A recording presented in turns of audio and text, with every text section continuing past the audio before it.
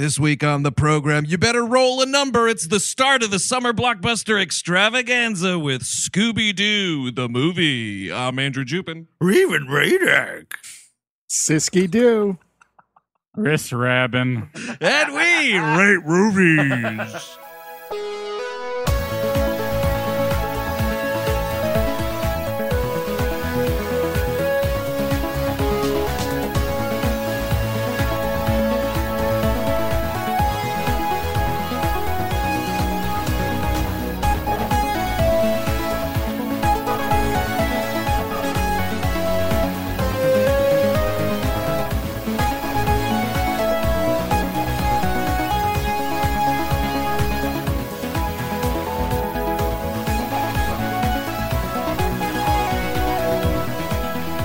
Hello, everyone. Welcome to We Hate Movies. Thank you for tuning in, and thank you for joining us at the very start of the 2020 Summer Blockbuster Extravaganza. We are here talking about the blessedly short 86-minute runtime film Scooby-Doo, the movie from 2002, directed by Raja Gosnell. Have we got any previous episodes from this motherfucker? I feel like there's got to be something. A lot of them seem like stay tunes. Is this the first movie of his we've done? I don't know. Because Big Mama's House is out there. Oh, sure. It's out there. It's out there. And I mean, there's other. If you look at the guy's filmography, it's wreck with it. Yeah. Oh, well, Never Been Kissed. That's an okay movie. Oh, hey, Scooby-Doo 2, Monsters Unleashed. Sure. Show Dogs. Oh, Man, both if Smurfs movies. If this Beverly is Hills Chihuahua. I'm sorry to interrupt you, but if this movie is the monsters being leashed, I would hate to see what Unleashed is. The Monsters Unleashed is just pornography. It gets hornier. It definitely gets a lot hornier. Ooh, the Yours, Mine, and Ours remake. Home Alone 3. Oh, do you know how he got all this? Is he used to be Chris Columbus's editor. That's so we've seen him. I think, I feel like I've seen it. I think he edited Home Alone, right? He did. Home Alone 2. Oh, Mrs. Doubtfire, 9 Months. Miracle on 34th Street. We have to keep the Donald Trump cameo in this. Oh, wait, that's the part 2. Fuck. No. Well, he did also edit that. So. Oh, there we go. Yeah. Chris, we got to keep the Donald Trump cameo. This is a movie I have not revisited since the year 2002. I did see this in theaters. Ugh. Don't me. You know exactly where I'm coming from, Cabin. It was fucking the multiplex days, man. See it for free. Sure, I didn't see this until about a year ago, but good for you. It is good for me. I hate this fucking movie. I don't think I've ever sat down and seen this movie, but I've watched. This is like a big HBO movie. You know what I mean? You're puttering around the house. I feel like I've watched like 30 minutes of this movie a couple times. I bet you Warner Brothers was putting out the fucking streaming rights for this title fairly cheaply. Like, oh, you want to play Scooby-Doo the movie? Yeah, go right ahead. $10. I feel like I saw this in the theater as well. And I think it was just like a disappointed walk to the food court afterwards. Totally. There was a lot of. I used to roll up to the theater and see what. I didn't even look at what was playing, and I would go to the nearest show, whatever time wise, and it was a bad move. Did Taco Bell have a Ruby Roo Ross for this? I don't. Was there a food tie-in anywhere? I don't recall. It would have been awesome, but I don't recall. It does have a music video tie-in, which I highly suggest everybody look for the video for Outkast's "Land of a Million Drums." Oh, is this what you texted us earlier? I did, yes. I ignored that completely. Yes. Just wholesale ignored it. It is perhaps the only time you will see Killer Mike go full Addams Family Value rap. Like he's just rapping about Scooby-Doo. Right, because he does it's like they took the song and they made it in the Scooby-Doo soundtrack, and like he's got a verse where it's just like Scooby's doing this and eating Scooby snacks, and we're going over here and solving a mystery. Scooby-Doo's cool. Dumb question. Killer Mike was an Outcast? No, he was just he's from Atlanta, so but he just joined on. Okay, got it. Yeah. Like it's the Outkast song, and then he just does this other verse about Scooby-Doo. Now, Cabin, though, was Land of a Thousand Drums just a separate song without the Scooby-Doo stuff? No, I don't. It might have been on. They had that greatest hits record with like 2 new songs, and this might have been on that. I like so the idea. The only way you could listen to this song is with that Scooby-Doo. Yes. Okay. I loved the idea of like buying like the complete works of Outkast and being furious that the Scooby-Doo song isn't on it. I mean, I don't think there is a complete works of Outkast, but there might be. A quick question around the horn. because we're doing Animation Damnation. We're, of course, doing Scooby-Doo this month as well. So we'll talk about that a little bit there. But I'm curious about, are you guys, what's everybody coming to Scooby-Doo with in terms of, like, did you watch this as a kid? Did you not? Did you hate it? Did you love it? This is Mishmash? This is probably why I didn't run out to see. I watched maybe 3 episodes. Oh, wow. Okay. Before, like, I really just did not latch onto this one. Oh, yeah. It was big in our house. I mean, and like, I've seen, like, you know, the traditional Scooby-Doo where it's like kind of what this movie is based off. I've also seen the fucking gimmick shit where they're like rolling around with the Harlem Globetrotters and fucking Batman and Robin are hanging out. Like, we had it on a lot. I don't remember what station aired it though. I mean, it was everywhere because it was just syndication at that point. I'm trying to think of like where did these things live before like Cartoon Network? Oh, okay, that's a good question because I remember Cartoon Network used to religiously play Scooby-Doo in the mornings. Yes. Eric, your thoughts on Scooby-Doo? They're negative. All I have are negative Scooby thoughts. I thought I watched it a bunch growing up. Like, I've probably seen 100 episodes of the old shit, but I couldn't really tell you much details at all. I mean, I was just more of the Magilla Gorilla Show fan, if we're going to be honest. What in the world? I mean, Wait. Hold on a second. What is that? It's a type of gorilla. It's a kind of gorilla. You see him all over Hanna-Barbera properties when they all get together. His name is Magilla Gorilla. Yes. He's not a Magilla is not a type of gorilla. I don't know this character. I was correcting it because Chris Cabin's just flying through this explanation without clarifying. Well, no, actually, ape, man. The original title for the white apes in Congo was Magillas. I think I really liked Scooby-Doo. It wasn't something I ever was like, oh shit, Scooby-Doo's on an X time, I want to watch it. But since it was on so much, and it is just such a blissful, especially the classic version where it's like, you know, so formulaic and, you know, so iconic. Everybody's doing exactly the thing you expect them to do. I really enjoyed Scooby-Doo as a kid. I also loved, as a kid, a pup named Scooby-Doo, which is a little, it was them as younger people, as like little kids, but it was like self-aware a bit, and I was like, oh, this is really smart. That's happened twice now because we did an Animation Damnation on like a newer Scooby-Doo property, and it was similarly very self-aware, and I think that self-awareness was, you know, it added to the success of that cartoon. Sure. Which I did go back and watch like a couple more of, and it's totally entertaining. I don't remember the actual name of it. Steve, what's the name of this thing? What? What's the name of this thing? A pup named Scooby-Doo. Does he like die? Does the first Scooby die at the end of this? No. Because that sounds like a cancer movie. You're right. It's that Dennis Quaid movie. They kept throwing Scooby in the river.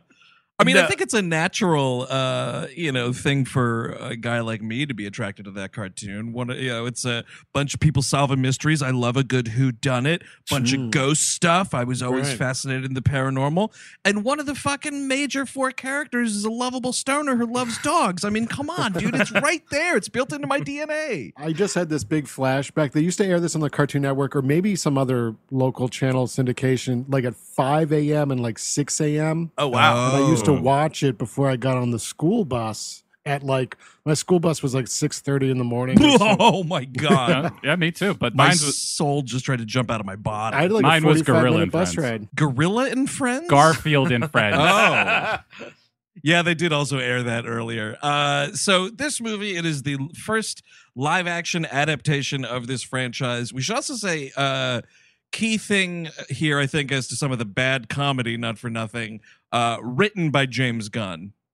Yeah, I think that's why this movie is as good as it is in italics. I think, you know what I mean? But it's also why it's as bad as it is. I think. Well, and the reason why I highlighted it that way, I don't think James Gunn is a bad writer. What clearly happened, and you can read about it a little bit, his script was like way more adult, and they wanted to go for like, actually, again, more of a winky kind of thing, which they still do a little bit in the movie. But apparently, and again, this is just all Tribune trivia, who knows for sure if this is actually true, but apparently James Gunn said somewhere that the original cut of the movie garnered them an R-rated release. Wow. And he recycled all those ideas into Slither. Yeah, I think that was the idea. Yes. Any Slither fans out here? I saw it once. I kind of really enjoyed it. It's not okay. bad. Yeah, it's okay. It's a fun movie. Okay, so question about that movie. I never saw it. I was really put off because it was always just like, I think the poster or whatever was like, could you imagine a fat person? Horror. No, that's the trailer, Eric. The poster is just a woman in a bathtub. It was the bathtub with the little creatures and stuff, wasn't it? Yeah. Like Fat Bath or whatever that movie is. Like I was like, no. Fat Fat Bath? You'll never survive the Fat Bath. Here comes the tidal wave. You can get it in the tub, but you can't get out. Welcome to Fat Bath. Yeah, I never saw it. It's fun. The Fat Bath is going to pull the plug on you. So this is this live action thing. I have to say right up front, we start off one of the fave things we have to point out here on this show. The WB logo. Scoob's taking a bite out of it. That's cute, isn't it? Oh. Just like McGruff the crime dog. How did I miss that? I feel like this movie more than any lately, I was like checking my phone. I could not. It's like it's only 86 minutes. Blissful, as you said, but it felt longer than Pirates at World's End to me. It does feel like a longer 86 minutes. That's very true. I think if we say Pirates one more time, our entire audience will unsubscribe. I think that's where we are. We've pushed them to the limit. All right. Chirates. There you go. Pirates. Pirates. Sappy. Pirates. Yeah, Okay, so Jack Sparrow in this adventure, what he gets up to is he falls into a fat bath and becomes a big person, and that's horror. I'm enormous now, savvy. This cold open though is kind of what I just wish the movie more was. Yes, you know, it's absolutely. a way more traditional Scooby-Doo case. They're on the case of the Luna ghost, I believe, and it's a ghost in a toy factory. And I actually like the design of this ghost. It's cool looking. It's a Chiodo Brothers nightmare. You know what I mean? Like it's fun. It's silly. Chiodo Brothers? They did Killer Clowns in Outer Space. They did I thought you were talking about the Scoleri brothers. They were tried for murder and received the as chair. were the Chiodo Brothers as well. Okay. That's good to know. I do like the levitation of this thing, and it's fun and it's cheesy, but this cast is trash. I will I know say Matthew Lillard is good. Yeah, half of this cast I think is trash. It's the married couple that's barely trying in this movie. Oh, I forgot they were married. My favorite thing in the trivia is that Freddie Prinze didn't want to do this at first because he didn't think he could match the greatness of the tone of the original cartoon. He was right. He was it's right. not totally Macbeth. Like, it's fucking Scooby-Doo. But Cabin, he was right. He's totally right. Yes, I understand. this is Freddie Prinze Jr. He couldn't do Macbeth. He couldn't do Fat Tub. He couldn't do Scooby-Doo. Well, he's been pretty much banished from acting, right? Is that correct? No, he's a massive voice actor now, dude. He's all over those Star Wars cartoons. Oh, good for him. He's in Star Wars Rebels. He plays a Jedi Master on that. I mean, that show's over now, but I don't know what he's up to lately. He's like found a home doing voice stuff. Good for him. But I think I think Lillard and Cardellini have this kind of like, oh, we're gonna do the cartoon. It's the cartoon come to life. Got it. And like Fred has a real voice, you know what I mean? Like by our good friend Frank Welker, it's like, absolutely. Hey gang, how's it going? Like that kind of a thing. Yeah. And I did it poorly there, but like you could lean into that a little bit. You did it better than Freddie does it because he doesn't even fucking try to do it. Like you definitely need that like Golly G. Willikers doofus attitude. And like the way that they make him in this movie is like they solve this case and everything and they're being interviewed by the press and he's this fucking hot stud that everybody wants to S that D. And it's like, no, he's a fucking goofball and an ascot. What are you talking about? This is also blonde erasure. They should have gotten a real Aryan for this. Because that's what fucking Freddy is. It's true. Like, and like Daphne's also like just kind of boring and like they don't do anything with it. That's right. People don't realize that in Scooby-Doo mythology, Freddy escaped a Nazi castle that was having breeding experiments. Got it. Castle Wolfenstein. Yes, exactly. Of course. Spent some time in Argentina and Brazil. It's actually Castle Wolfenstein, by the way. You got to make dog puns on this episode. Do you know who would have done a better job? And also a better act? Well, R.I.P. Paul Walker. and that's Yeah. a blonde. Yes, absolutely. You know, Absolutely. hey, that's cool. Let's go get our pink slips. Hey, gang. Yep, totally. Like just toss in his like California accent, modify it a little bit. Mm-hmm. Definitely could have done it. But Would also, have done a way I kind of better also job. want a hulking brute though too. Like That's yeah. he like just the design of all these characters is so specific. You know what I mean? And that's what they try to do Yeah. that a little bit. Lillard gets it. Is pretty damn close. Lillard, no, Lillard is on it, dude. Yes. I will defend Matthew Lillard in both of these movies, and I think his voice acting as Shaggy is also great. But in this movie, he's got it down to the fucking physicality. He's Yes, for doing the goofy fucking arms and how like Shaggy like moves his wrist like up and down when he walks. He Like gives a shit. Like, Yeah. he actually cares, and it comes across on the screen, and it's nice, and he's interesting to watch because he cares.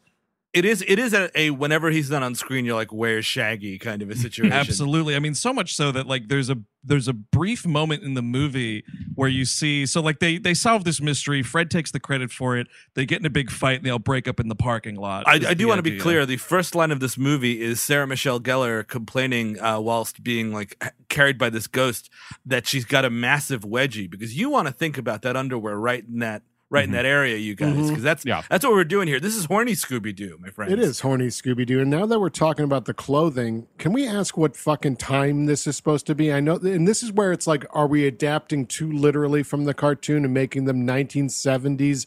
And I know that kind of had a wave back in the early aughts, but it doesn't, it feels, they feel out of time. Yeah, well, you know who started that, and correct me if I'm wrong here, but those fucking Brady Bunch movies. Yes. Yeah. That was like the start of that. And in this, it's weird because you're right. And it's weirder when they like sexify Daphne and Velma and also Fred when they're all under like mind control. Yeah. Their clothing is brought into the early aughts and like they just keep the color palettes. Yeah, it's nuts. It's crazy. Just like make it set in the aughts or make it set in the 70s, which I prefer. That'd be cool. Fucking Shaggy on some lewds or something. Hey, man, I think those are getting a little expired, Scoob. He's crawling around like the Wolf of Wall Street. Yeah. The Wolf of Wall Street. Yes. Yeah, no, it's funny because Sarah Michelle's ass gets way more screen time the first like 10 minutes of this movie than her face does. Absolutely. Because this ghost is like holding her under its arm and it's like springing all over the place and the other three are trying to save her. And every time they cut to the ghost and you see the ghost like from head on, her ass is just like under her arm. It's a real, hey, I got kids here. And it's this weird kind of thing where they're trying to have it both ways, where they're trying to do a really faithful, let's bring a cartoon to life adaptation like the Flintstones movie. Right. And they're also trying to do the Brady Bunch movie, which I'm glad you mentioned because that's exactly what this kind of is. It's like that dark, ironic, like we know the whole trope, but we're kind of making fun of it, man. Exactly. And the beef is, you know, those Brady Bunch movies fucking lean into that.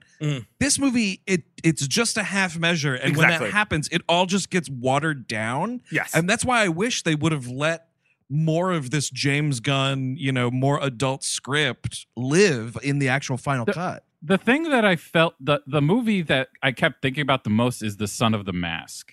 Yes. That's the kind of cartoonish world, but like the action isn't necessarily cartoonish unless you speed up parts of it, which is annoying as shit. Yeah, well, they're doing that in this movie because that's like the cartoon. Yeah, and it's also the CGI, which is really what sinks this movie. I mean, like the a CGI, fucking stone. I remember in 2002, like sitting in the theater watching the movie and being like, Scooby doesn't look good. But it's like, I guess the best that they could do. And then like you get those monsters later in this movie and I'm like, well, that's definitely terrible. Like, like a dog with like fur and everything. Like in 2002, I get it. That's pretty difficult. We hadn't come that far yet with animation on, on computers. But this shit, holy crap! It's 2002, and Sebulba just finished. He rapped on Phantom Menace. He wasn't in Attack of the Clones, so maybe Sebulba could solve some adventures in this. You know. Solve the mystery. Oh my god! Oh yeah, Scoob and the gang have to solve the trade dispute. You know, in 2002, you know, Ross just didn't have the technology to make a good rabbit lizards. You know, they just didn't have it. Dude, no one would give a shit, but if there were special editions of this movie, I'd be curious to see like what they would do with Scooby now. And I should also, because we're talking about like, you know, how things would be better with new technology or whatever. Has anyone seen Scoob, this new thing? No. Yes, it's fine, but I don't care. What? Okay. And it's fully fine. animated, right? Yes, it's fully animated.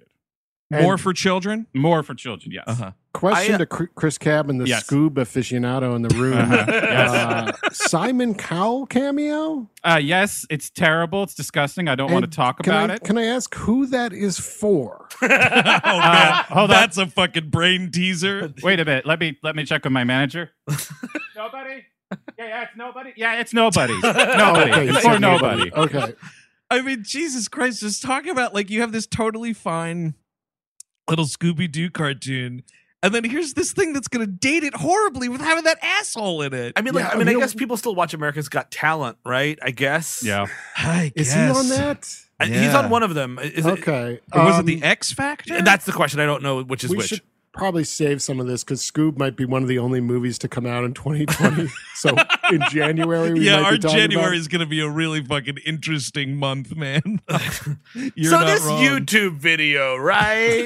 Totally. So Asylum releases movies that are kind of Dude, I'll tell you, speaking of Asylum, really quickly, so we're all on the Pluto TV kick here yes. at We Hate Movies. It is one of the biggest mysteries of my life right now as to how this thing fucking exists. But here it is.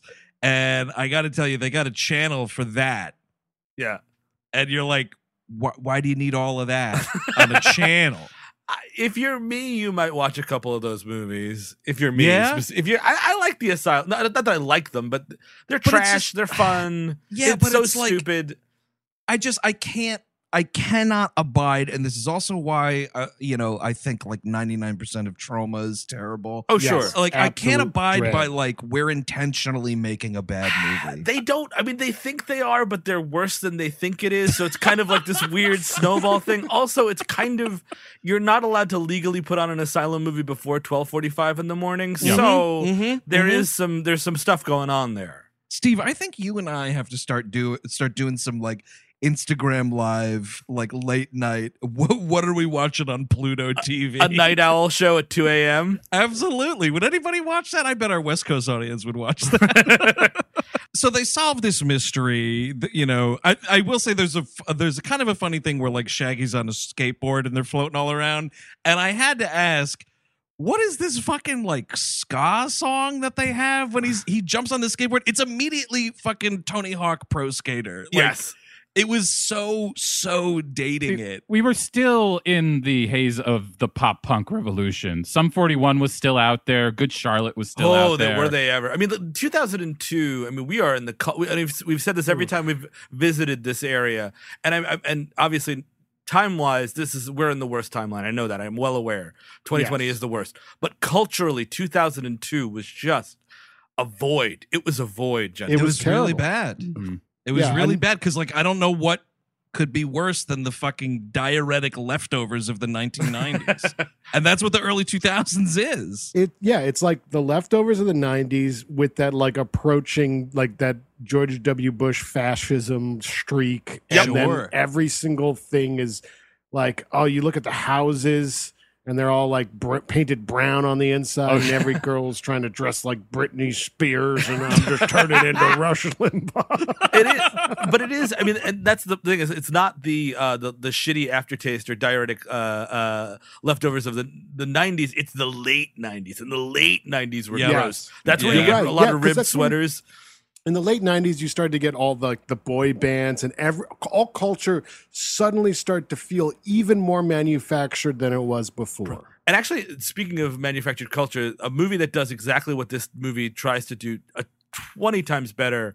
And actually, whenever this movie is quote unquote saying something, it's just aping Josie and the Pussycats, which is a much better movie. Oh, I had my fingers crossed. That's what you were going to say, Yes. because that movie came out in the time that it's talking about and does a great job at just fucking brutally making fun of all of that. Yes, exactly. And 30% of it is not a talking jib jab saying, I'm Ruby Roo. We should get, I mean, like, he looks like shit, doesn't he? I mean, Awful. Yeah.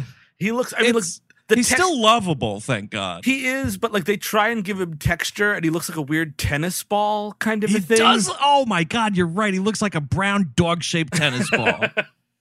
And it's just not what I mean, like the other one was kind of ugly. Scooby-Doo is always kind of ugly. He had gangly, like a fucking, an Adam's apple, like a fucking, I don't know. It's amazing because we're still not there yet. Because I saw Call of the Wild, and that dog also obviously looks fake as shit. And it's just like, can we stop with the dogs? Get a real Yeah. dog. We all love dogs. Everybody loves dog. Have a dog in a movie and don't kill it. Or, How you know, about that? Try that. Put a cartoon in this. Make it fucking Roger Rabbit. I don't give a shit. Honestly, that would be, I think, more comfortable for my eyeballs than them like trying, like pushing the limit of 2001 CGI and saying like we're trying to make this dog as realistic as possible. Especially when like Call of the Wild's a little different because that's supposed to be a real dog. This is a cartoon dog. All we know of this dog was it looks like a cartoon. But just make it look like a cartoon. But the style looked bad is the problem. I'm sorry. I'll cut you off, Chris. No, it's the whole, every creature, I mean, Scooby-Doo and the rabbit lizard things. It's all like a fucking Leisure Larry's like Halloween special. Oh my God, you're right. Who's going to whip it out on this special? It's Leisure just Suit disgusting. Larry? Yes, that fucker. This was a game from the 1990s. Ask your grandparents. It was like a jack-off game. Pretty much. It was like the early stages of JOI videos.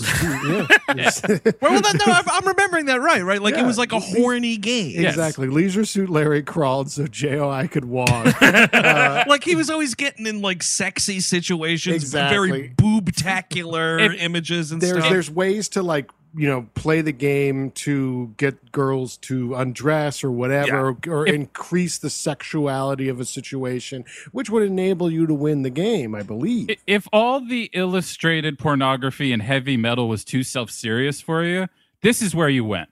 Right. Well, absolutely. Okay. I can't jerk off to that stuff. Guys, we're going to get together. We're going to play Leisure Suit Larry on Twitch. Coming up. Oh, and our audience will last 5 seconds. I guarantee it. Hey, someone better at technology than us out there, write into the mailbag and tell us how to do that. I'll fucking stream that shit. Yeah. They do break up, and it is, and again, this is the very, like, we're hanging a hat on all of the tropes of the show where, I mean, although Fred being a glory hog is a new thing, to me anyway, where he's like... I'd never seen this. I think A Pup Named Scooby-Doo had a little bit of that. He was a little bit overzealous, but not to this degree. Well, the thing is, like, 9/11 just happened, and we needed alpha males in the movies so that people will sign up to go to war. That's absolutely right. No, you're right. It's that thing of like, I'm a doof, but you know what I mean? But I have to be right at every turn, yada, yada, yada. Yeah. Thankfully, unlike the United States of America, Fred learns a lesson at the end of this movie. I mean, the trouble really starts when the Pam Anderson cameo comes in. Yes. Oh, and that's when I'm like, what time is it? Yes. Where are we? And, she's looking worse for wear in this one too. Well, what is the timetable here as far as VIP? Oh, VIP, good question. I gotta look up Pam Anderson here on the old IMDb. I forgot VIP. That was a TV show like Alias or something. It was like an Alias / Charlie's Angels kind of thing. But it was like Definitely totally syndicated. We're far away from Barbed Wire. I know that much. That was 96. When's the Tommy Lee sex tape? Early aughts. Here we are. Yeah, VIP. VIP 1998 to 2002. So that's like. So this is the ending of it, basically. Yeah. She is basically like.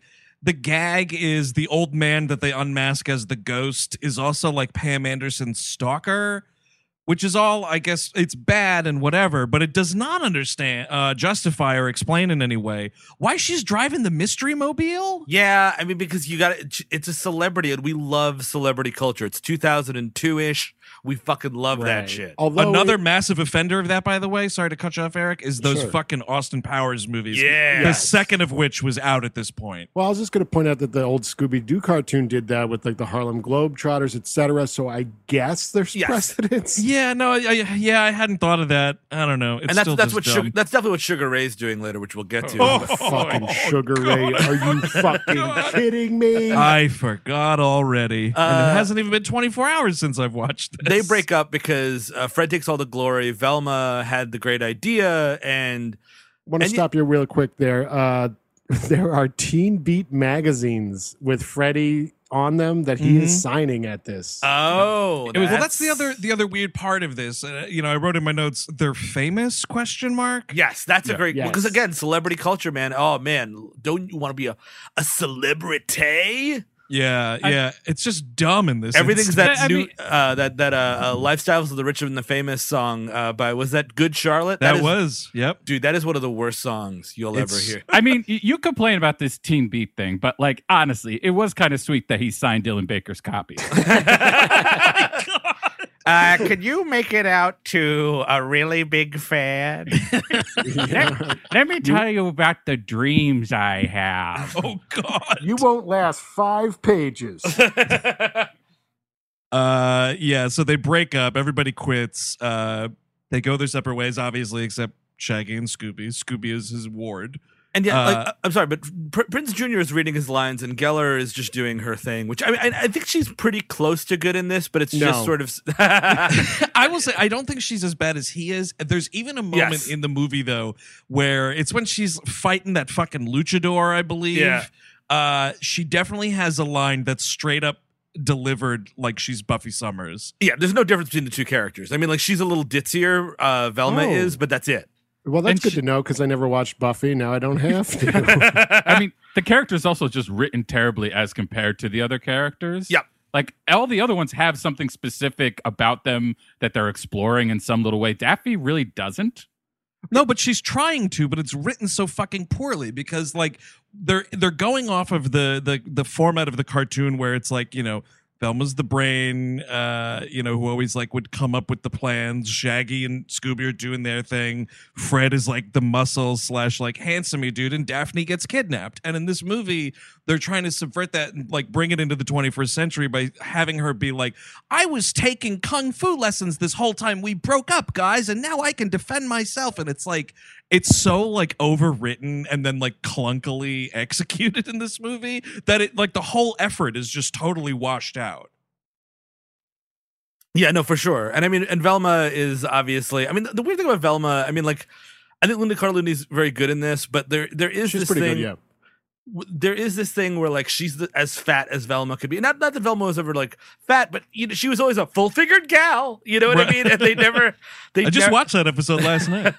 I love I mean, that episode. I didn't expect to see Velma in a mini skirt where I could see, the curvature of her inner thigh, which Yeah. you can in this movie. Wait till you see the next one where she's in latex. Chris, did you watch the next one already? I This? I did when I watched this one for the first time. So last year? Yeah. But she's like small and mousy and like whatever. But this is like she's just like this. And again, like she turns into this bombshell by the end of the movie, and it's like I don't know. First of all, I'm sorry, it's Linda Cardellini. That's hard to cover up in the first place. No, of course. Well, of course. Let me just put that out But that's there. what I mean. You could have hired a different actress, possibly. And Yeah, sure. just to get some. I mean, like, because the point of at least Velma, growing up, it's like not everybody looks like Daphne. Not everybody Right. is Daphne, kind You're of a thing. included. Yes, exactly. Right. Yeah. No, I mean, you got totally Shaggy, dude. Yeah, no, you're right. And Although I guess Shaggy it- should be enormously fat. I would love it if it was a big fat Shaggy. Because he's eating all the time. I mean, it Yeah. sends a bad message. Like, I want to eat a fucking 6 stories high sandwich, but I look like Absolutely. me.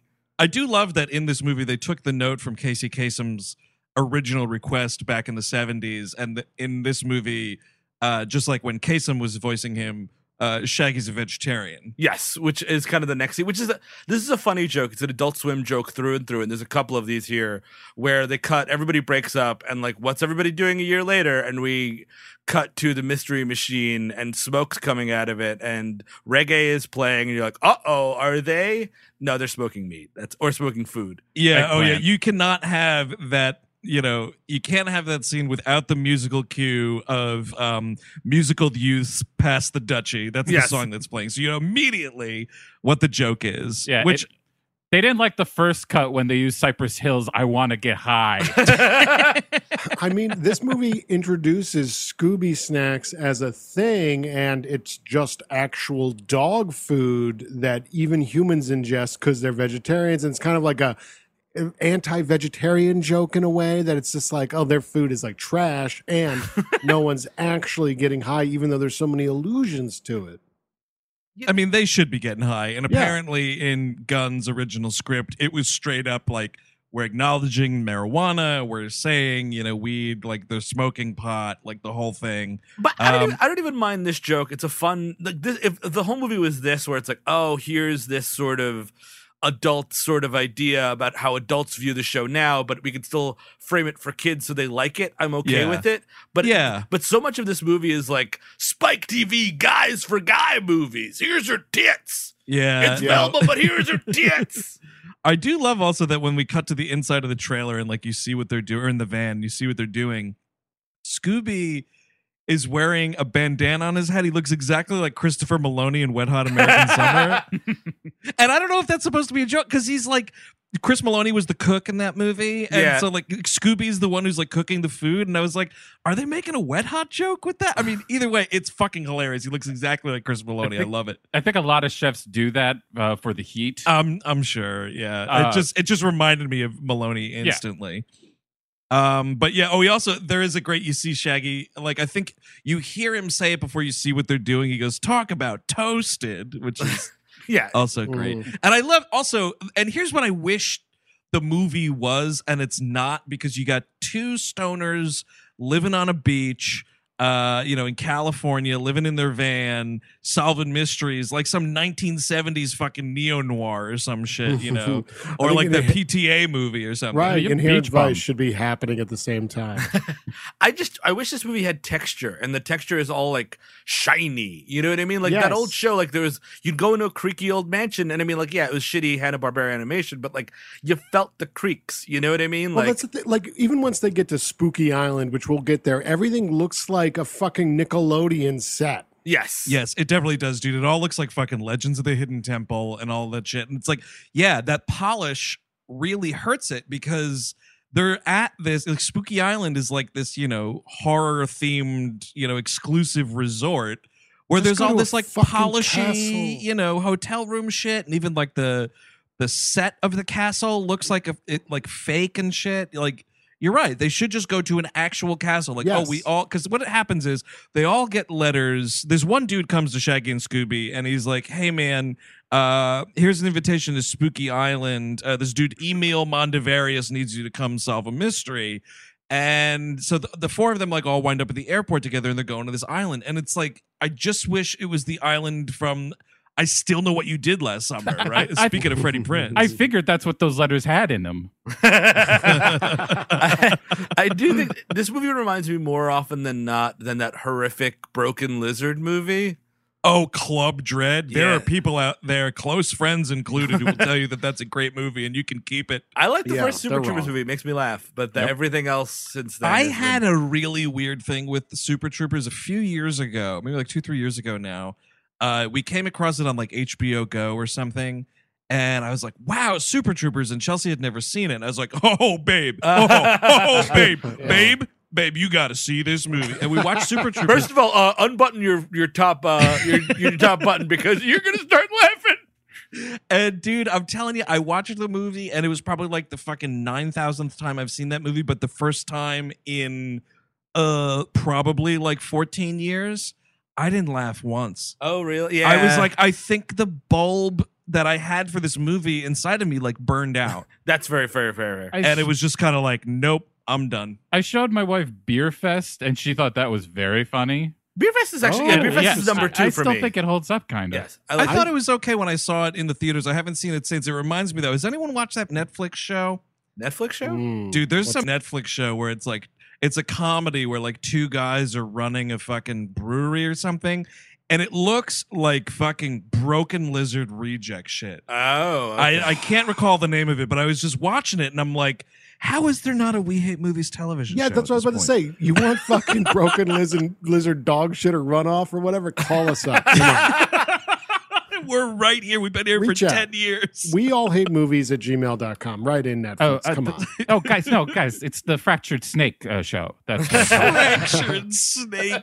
By the way, getting back to the movie. First of all, Chris, it cannot be fractured. Oh, we're a fractured snake. We're doing right-wing comedy for right-wingers. You will not tread on us. Unless you're going to tread on a banana peel and then you'll slip on it. Conservative comedy. Conservative comedy. Come on. Fucking total oxymoron there. You're- Cabin, you're- what were you saying? What I was just saying that it should be called Fractured Snake. Oh, I thought you had said- Before it went all alt-right.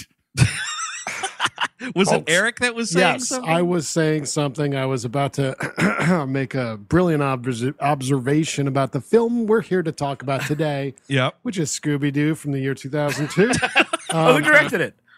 It was a Raja Gosling. Oh, okay, cool. Yeah, Let's just start the episode There you over. So they're at the airport. They're all getting together. Velma mentions that she was designing hydro-powered missile defense systems for NASA. So she's an imperialist pig. Yep. Yeah, totally, dude. She's working for fucking Space Force now. Oh, you guys were really excited. You're working on your book, huh? Well, I'm finding new ways to track and murder Muslims. Jinkies. Jinkies, it's a drone strike on a wedding. Jinkies, I programmed an ethnicity detector for NASA. They said the Star Wars system would never work. I fixed it. Remember Kazakhstan? Yeah, neither do I. Jinkies. Oh, yeah. Thank you, Eric. That is such a weird throwaway line in this movie that they never fucking explore ever again. Well, this is the idea that you should be using your genius to help propel the weapons of war of the United States. It's 2002. It's such an extreme, like, okay, you're using your genius for one of two things in your life, I guess, Velma. Solving quaint mysteries or designing weapons of war. Can I say those quaint mysteries? You're filling up the jails. Good job, Velma. Totally. You're filling up the jails with a bunch of fucking octogenarian costume enthusiasts. You know, Velma's not the ally we thought she was. I want that article written like they did about Pennywise the Clown. Oh, man, did he get fucking slandered? Oh, because he like kills Did you- gay people in the second movie. Yeah, did you see that yet? No, I haven't found the 7 hours. It starts with fucking Pennywise the Clown committing hate crimes for some unknown reason. Against Xavier Dolan? Oh, what? Xavier Dolan's in that Yes, movie? he's the guy who gets killed. Maybe he was hiding from that fucking horrendous movie he directed with Jon Snow. You see that shit? He was hiding from the fucking creditors. No, what movie is this? Oh, God. It's called The The Life? Life and Death of fucking somebody, dude. I saw it in Toronto. It's one of the worst movies I've ever seen in my life. Jinkies. I'm using your search history to find the nearest mosque. Jinkies. Sorry. Us at Fractured Snake are proud to present this hilarious little skit about opening a mosque in Manhattan. Are you kidding me, folks? Why don't you tune in? Here it is. What if we put missiles in space? I wanted to find that fucking movie because it's just so bad. A big question though, when they're in the whole airport scene still, and like, so they're talking about like what they've been doing since they all broke up and whatever. And Daphne, no one believes her when she says that she's been training in martial arts or whatever. Does Sarah Michelle give them all the finger right there? Did I see that right? I saw No? Yeah, I didn't. Counselor, I cannot recall. Gotcha. I thought I recall. saw some bird flippage there really quickly. And- By the way, the name of that piece of shit movie is The Death and Life of John F. Donovan. Oop. It's Kit Harington, Natalie Portman, that fucking Jacob Tremblay, Susan Sarandon, Kathy Bates. It's trash. It's total trash. Did this come Piece of out? Shit, Jacob Tremblay. Disgusting shit boy, Jacob Tremblay. You know what? I'm not a fan of Jacob Tremblay, although I think I really enjoy. For that reason, I really enjoy Doctor Sleep, and I'll say no more. Oh my God, Steve! That is actually one of the funniest moments in cinema. Supposedly, this movie was released in the U.S. on December 13th of last year, but obviously not a lot of places. It's been a year since Game of Thrones ended, and I cannot imagine a circumstance in which I would voluntarily watch Kit Harington. I can't imagine it. I cannot imagine it. Check out Pompeii, dude. Oh, well, actually, yeah, for this show, probably. I do love, but here's the thing: is certain trappings in this movie I'm a sucker for. We're getting the gang back together. Come on. Yep. What But have we been apparently, doing though, for a year? I'm into that sort of thing as well. I do like it. Apparently, though, there were a bunch of deleted scenes where you see what they were actually doing. Yeah. And it's You know like, I'm sorry, this movie's fucking 89 minutes. Tack on another 3 and tell me. It's Velma. Just start here. Just start here, and they're old. Yes. And they hate each other. It's been 10 years or something. Yeah. At least, like maybe the start was fucking 1980, and now it's 2002. Or and they're all here's just what it smoking is. cigarettes and shit. Here's what it is, Eric, guaranteed. We start the movie. It's a slow-mo, pseudo-animated musical montage led by a Bob Dylan song. And it shows you like the Mystery Inc. gang over the years. Oh, I like that. You know, and then like you get the whole story during the opening credits. Much like that Zack Snyder Watchmen movie is what I'm referencing. Come gather around, children, wherever you roam. You'll run to me like a Scooby to a bone. Whoa, I shot JFK. I'm Scooby-Doo. Ruh-roh, it's the Ray of Pigs. I will say, speaking of what Velma's been doing, a flashback, it's her in a CIA lunchroom. James Gandolfini shows up. I hear you like to hunt terrorists. You've got quite a flair for it. Well, Jinkies, I sure do. You also appear to have a flair for orange dresses. Listen, covertly, you can't wear orange quite as much. You know what they could do? They could do like the Big Chill. You know, Scooby is dead because he's a dog. Doesn't live as long. Or And- Scooby killed himself. Oh, Jesus. Of course, yeah. Yeah, he's the Kevin Costner of the group. It's him putting on his collar in the beginning. And then they just all get together for the weekend, and they're like, "Ah, damn." It would actually make sense because you could have Shaggy be the William Hurt character, and he rolls up to the chapel where the service has already started, and he's got like a bunch of fucking grass and pills in the car and stuff, and he's like intoxicated at the service. It would play. Absolutely. It would play. This is how Scoob would want me to mourn. His eyes are bloodshot. He's also trying to fuck Meg Tilly at the exact same time. Oh, man. I didn't even think about it. Jeff Goldblum would be a great Shaggy. Would he? I think he would. I think he's got the build for it. I think he can get himself in that zone. I don't think he could do that voice or the physicality at all. I believe in him. He must be high if he's doing that. So Yeah, much. for sure. Oh, Oh, he never that's does true. that.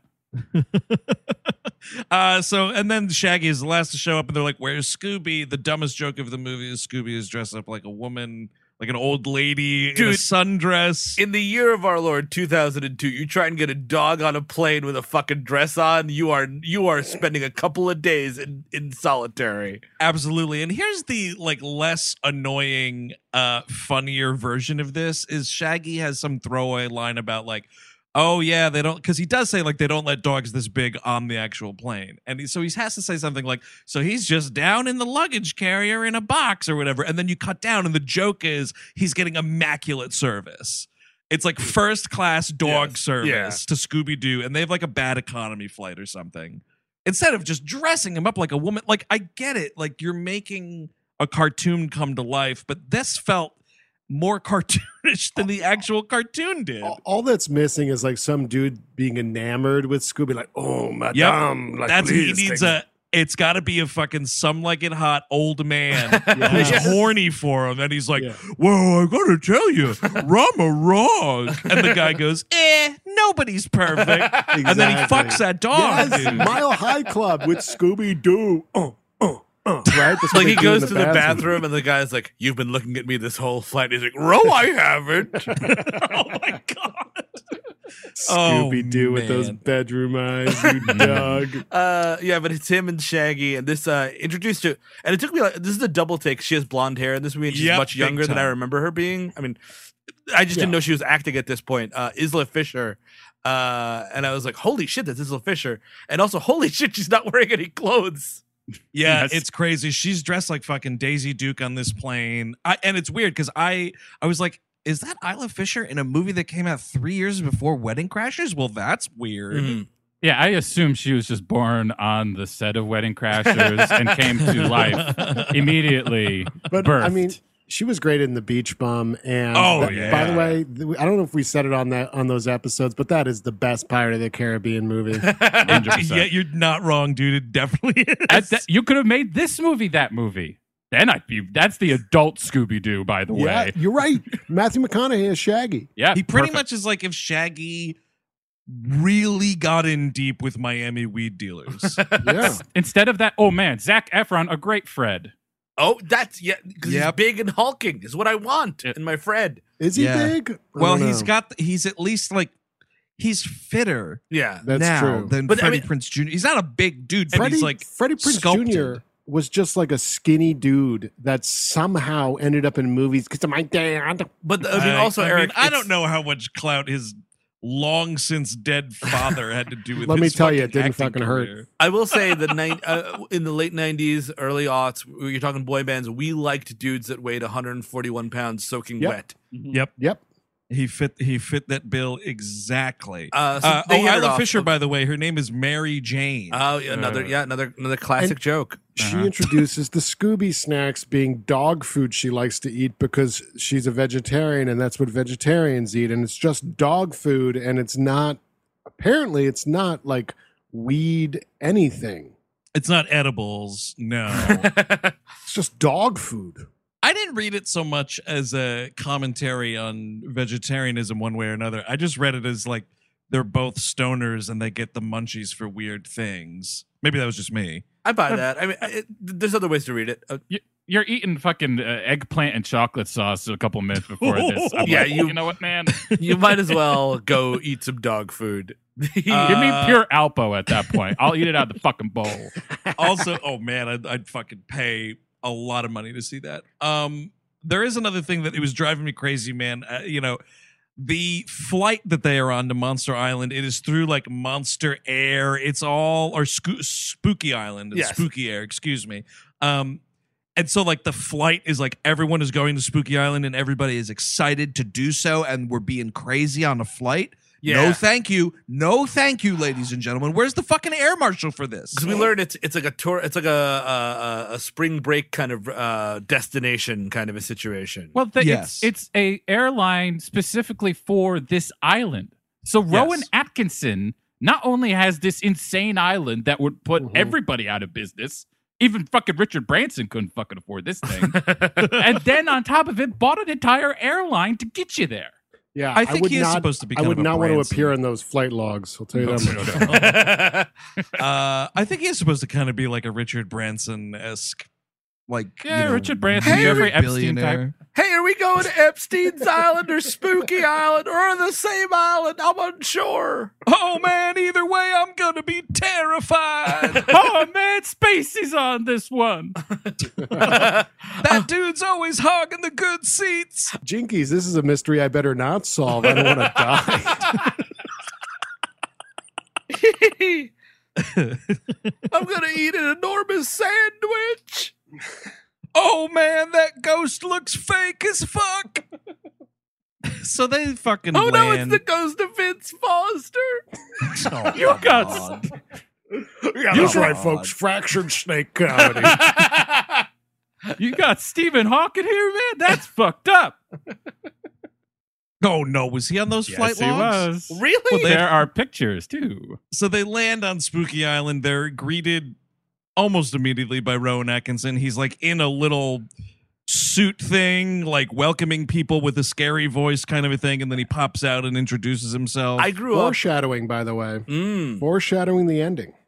I grew Oh, you're up. right. I grew up with Mr. Bean, and Yes. for the life of me, every time Rowan Atkinson pops up in anything, I perk up a little bit. Yep, and this is I agree.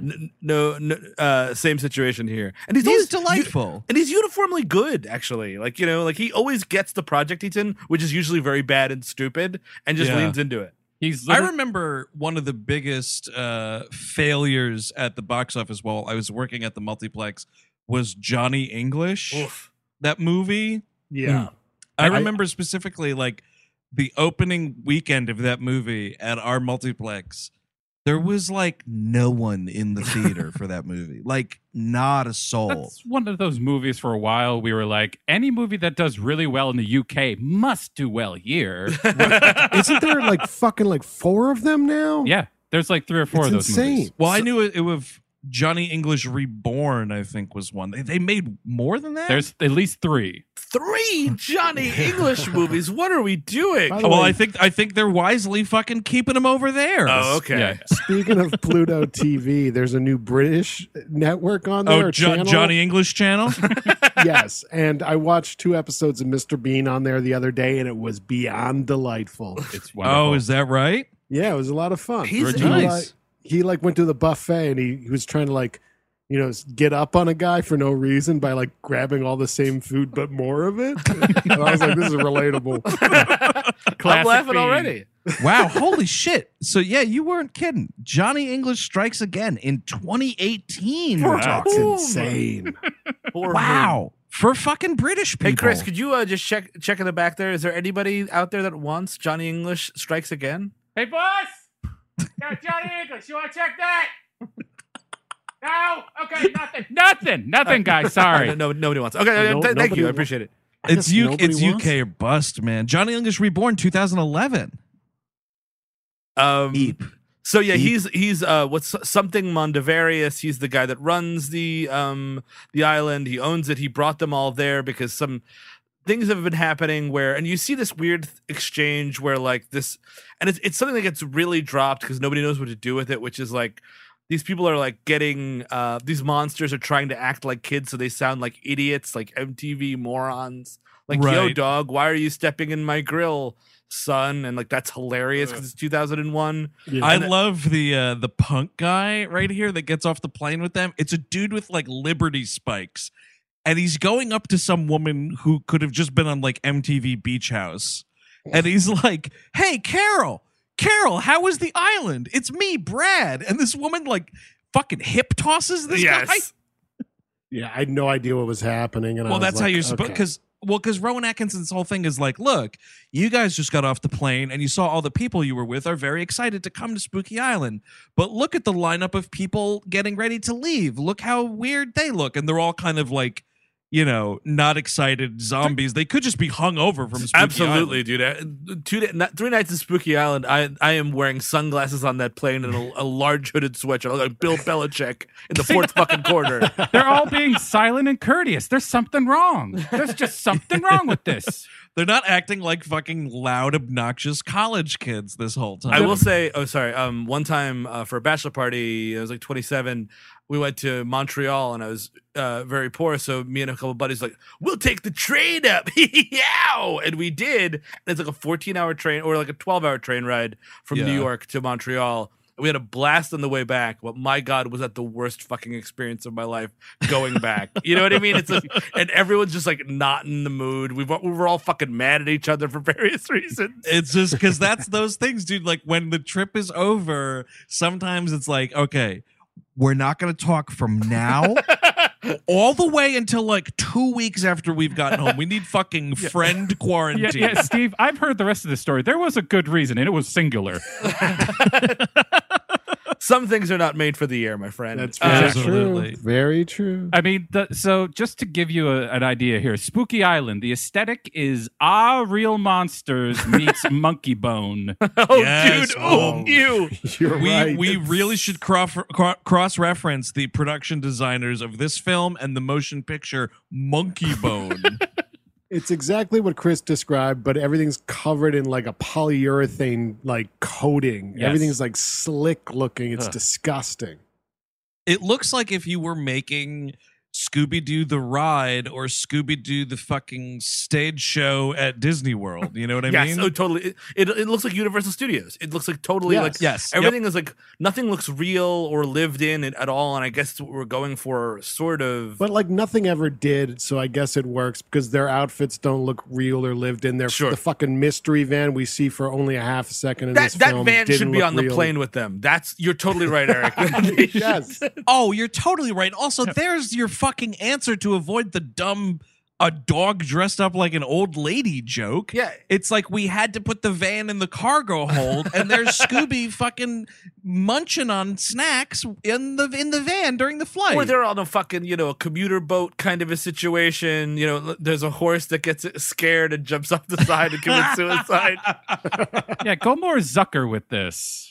Like, honestly. Oh, that's true. It should venture towards parody. Hey, Raggy, I just watched a videotape and I have 7 days to live.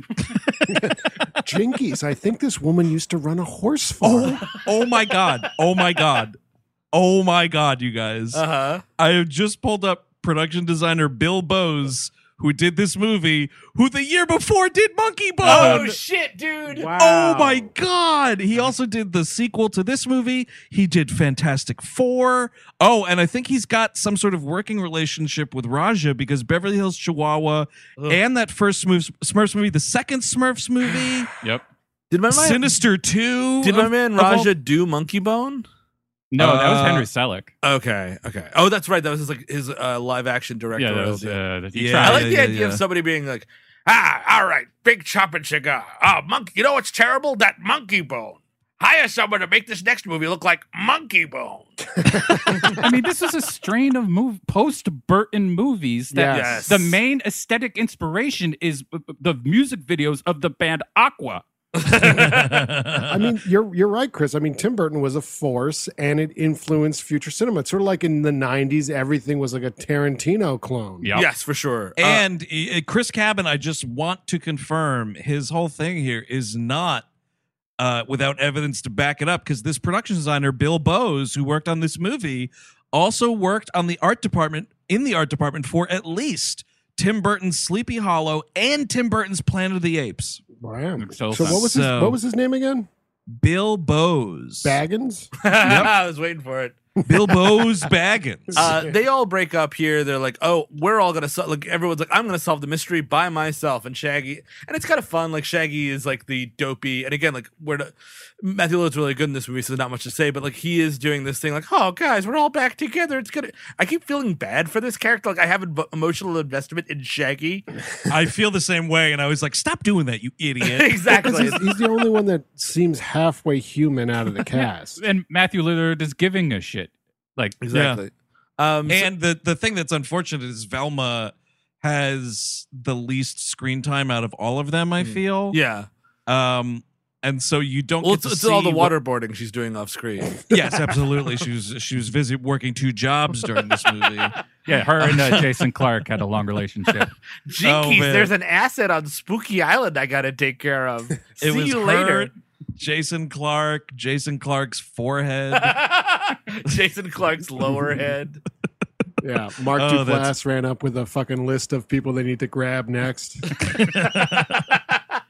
But yeah, you have this like brief montage of them like breaking off to like each interview people kind of a thing. I do love the gag of Velma interviewing a guy. It's like a dude in a weird like huge skull mask, and she's like, you see any weirdos running around? Yeah, it's funny. I also we get some Juana Man in this movie. Miguel A. Nunez Jr., of course. We know him best as the dude who gets murdered in the toilet in that Friday the 13th movie. Demon. Ooh, baby, hey, baby, hey, Taking a baby, shit, ooh, baby. Yeah, Demon was his Yep. name, right, Yes, Chris? yep. You said? Yeah. Oh, yeah.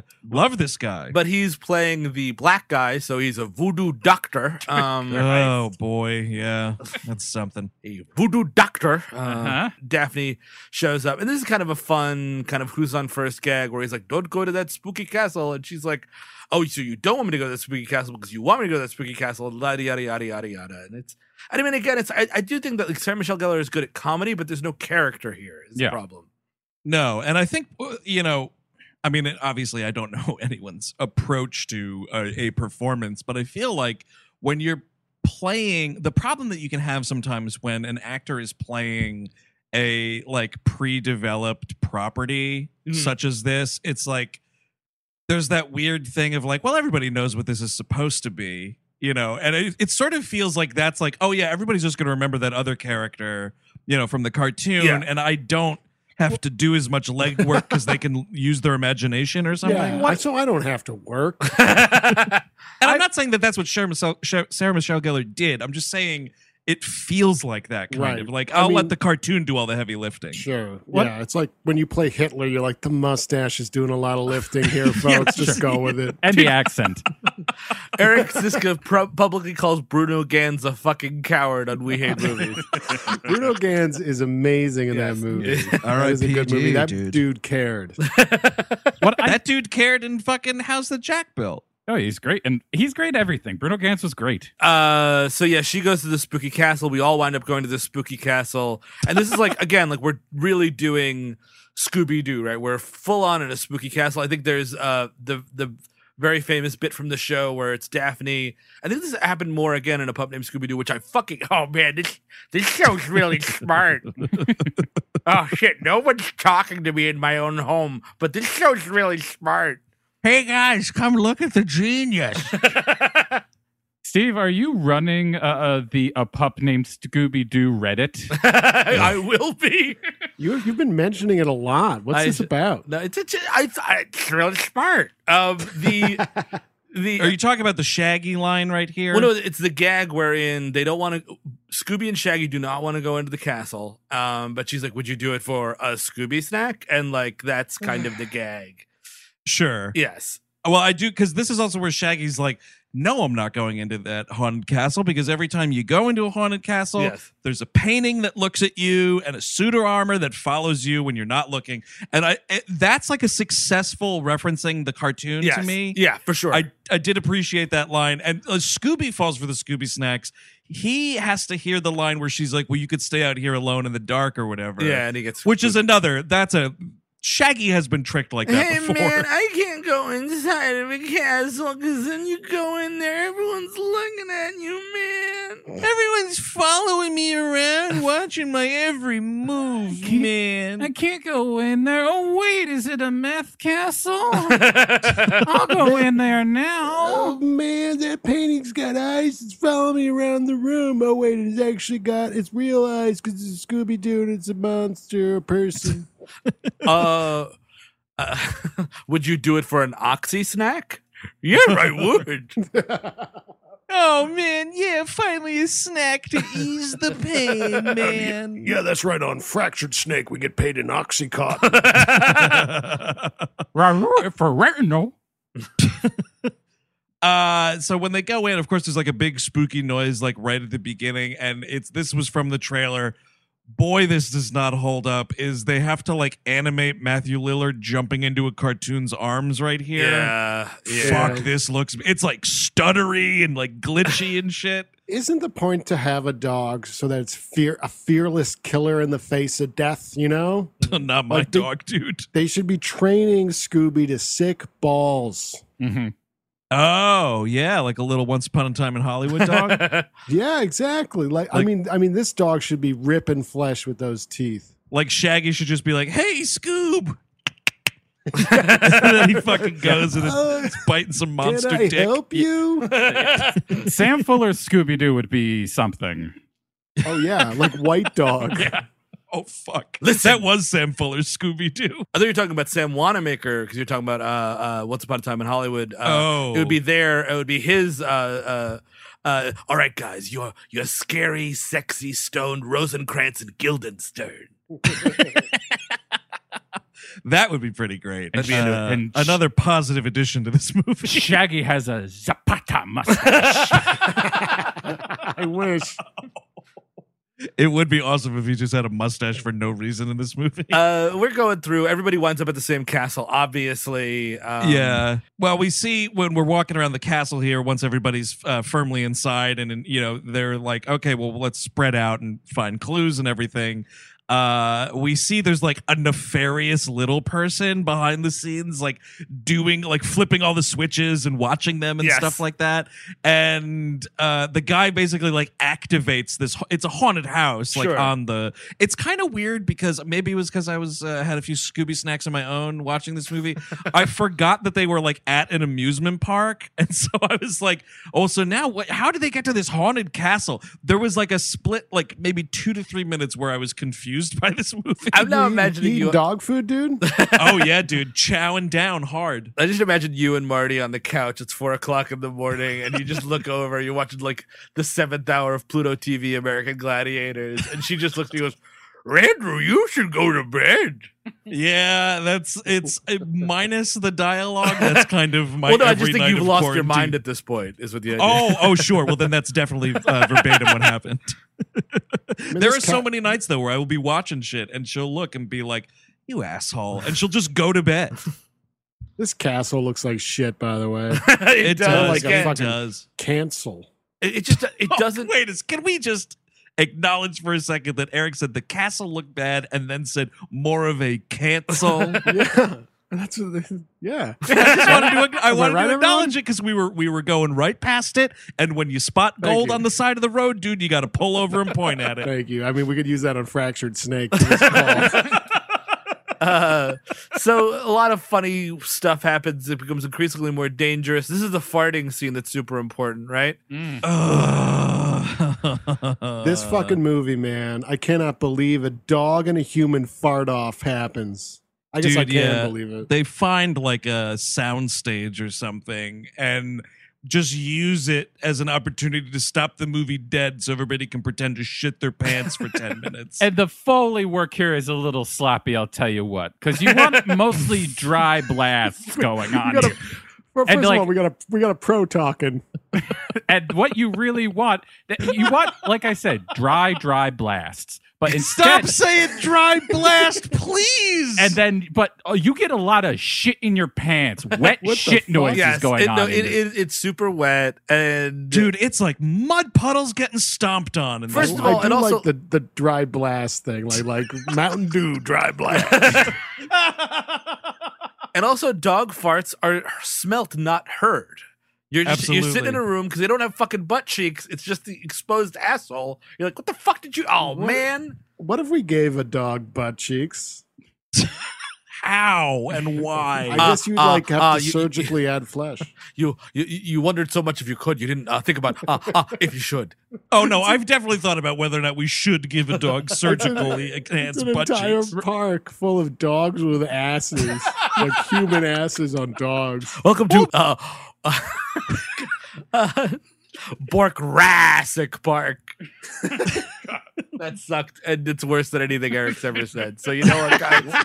Everything I say is good. That's what I keep hearing. Yeah. There's one thing though, before the farting that we have to mention is when the guy turns on the haunted house, like all the little sets come to life and shit. And what are with these fucking wall vaginas with tongues that Shaggy and Scooby get stuck on? What are we doing with that? Are they? It's disgusting. I mean, that's the thing. Do those things die when they get hit by sunlight too? Are they fucking the wall here? Oh, some wall fucking. I don't know about wall fucking, but like the second this whole thing turns on, there's all these like, oval shaped holes that open up like, feed me, Seymour. Oh, that makes total sense. The rabbit lizards have glory holes. Yes. That's what they're doing. Well, that's what what- those that's are. Can I use those, or is like a rabbit lizard going to suck me off, or what's going to No, happen? the there? rabbit lizard's taller, so like it could fit there. You can't get that tall. You're not that tall. Well, I don't know. I could get a box. Okay, maybe you get a couple phone books, but like, still. Yeah, you see that blonde guy over there? This is like me at a bar. You see that blonde guy over there with the mustache? Yeah, he's really handsome, right? Yeah. Well, guess what? One time he used an apple cart to fuck a wall. Yeah. Yeah. It's life experience, dude. You can put that on your college application. There, Of course. I will say this all happens. They all escape. Yada yada yada. Bullshit. They all wind up dressing like knights to hide from the villains. And I will dumb. say one of the few laughs I got out of this movie. Shaggy farts in this night costume, and it sounds tinny, and I'm like, that's pretty funny. That's when the Foley guy got like snapped into attention. He got that echo right. He got the sound. It was beautiful, honestly. Honestly, it's surprising that this movie was not nominated for an Academy Award for sound design. You were absolutely right, Chris. Just for that part. But here's the thing. That fucking one tinny little squeaker, that's way funnier than the farting marathon. Exactly. You got to pick one. Like you can't have a follow-up fart joke, man. Like once you're done with farting, you can't go back to farting in the movie. You're 100% right. They should have just done the night suit. I mean, I was screaming. It was like that Simpsons where Mr. Burns goes on the Larry Rude radio show or whatever it is. It's Michael McKean, and he's screaming, "Won't somebody stop the farting?" Because like Michael McKean keeps pressing the button, to make the fart noises, and I was like, "Yeah, exactly. Someone please stop the farting." I remember saying that the same thing when I was watching Heavyweights. Oh, they also discovered these weird training videos that starts with this woman being right. "Welcome to America." And I was like, are we doing some sort of weird immigration joke with this? It's 2002, wouldn't put it past it. But yeah, it's sort of like, that's the weird thing that gets dropped is like the idea is like these monsters are going to take over the world by posing as young, sexy teens, and they have to act the part kind of a thing. Right. That's sort of something. I guess that's the idea, but what is the final plan here? Is it a world domination situation? Yeah. I think Rowan Atkinson wants to be a god. He sucks from the soul bowl. And I think that's what he wants to do. I think he wants to rule over the world. Gotcha. He's got an airplane already. He could do it. Well, it's like the demons that are these rabbit lizards, their own soul inhabits a human body. And we saw a bunch of them, I guess, going to I don't know where, name a place on Earth, America, whatever. And I'm just trying to suss out the plot of this movie here, because it's like these demons live under the island, and I guess they're actually real, and they displace human souls that go into some type of vat of souls, which you alluded to, Chris. Yes, I did. And we see the first rabbit lizard when they trick Scooby with the Ram burgers.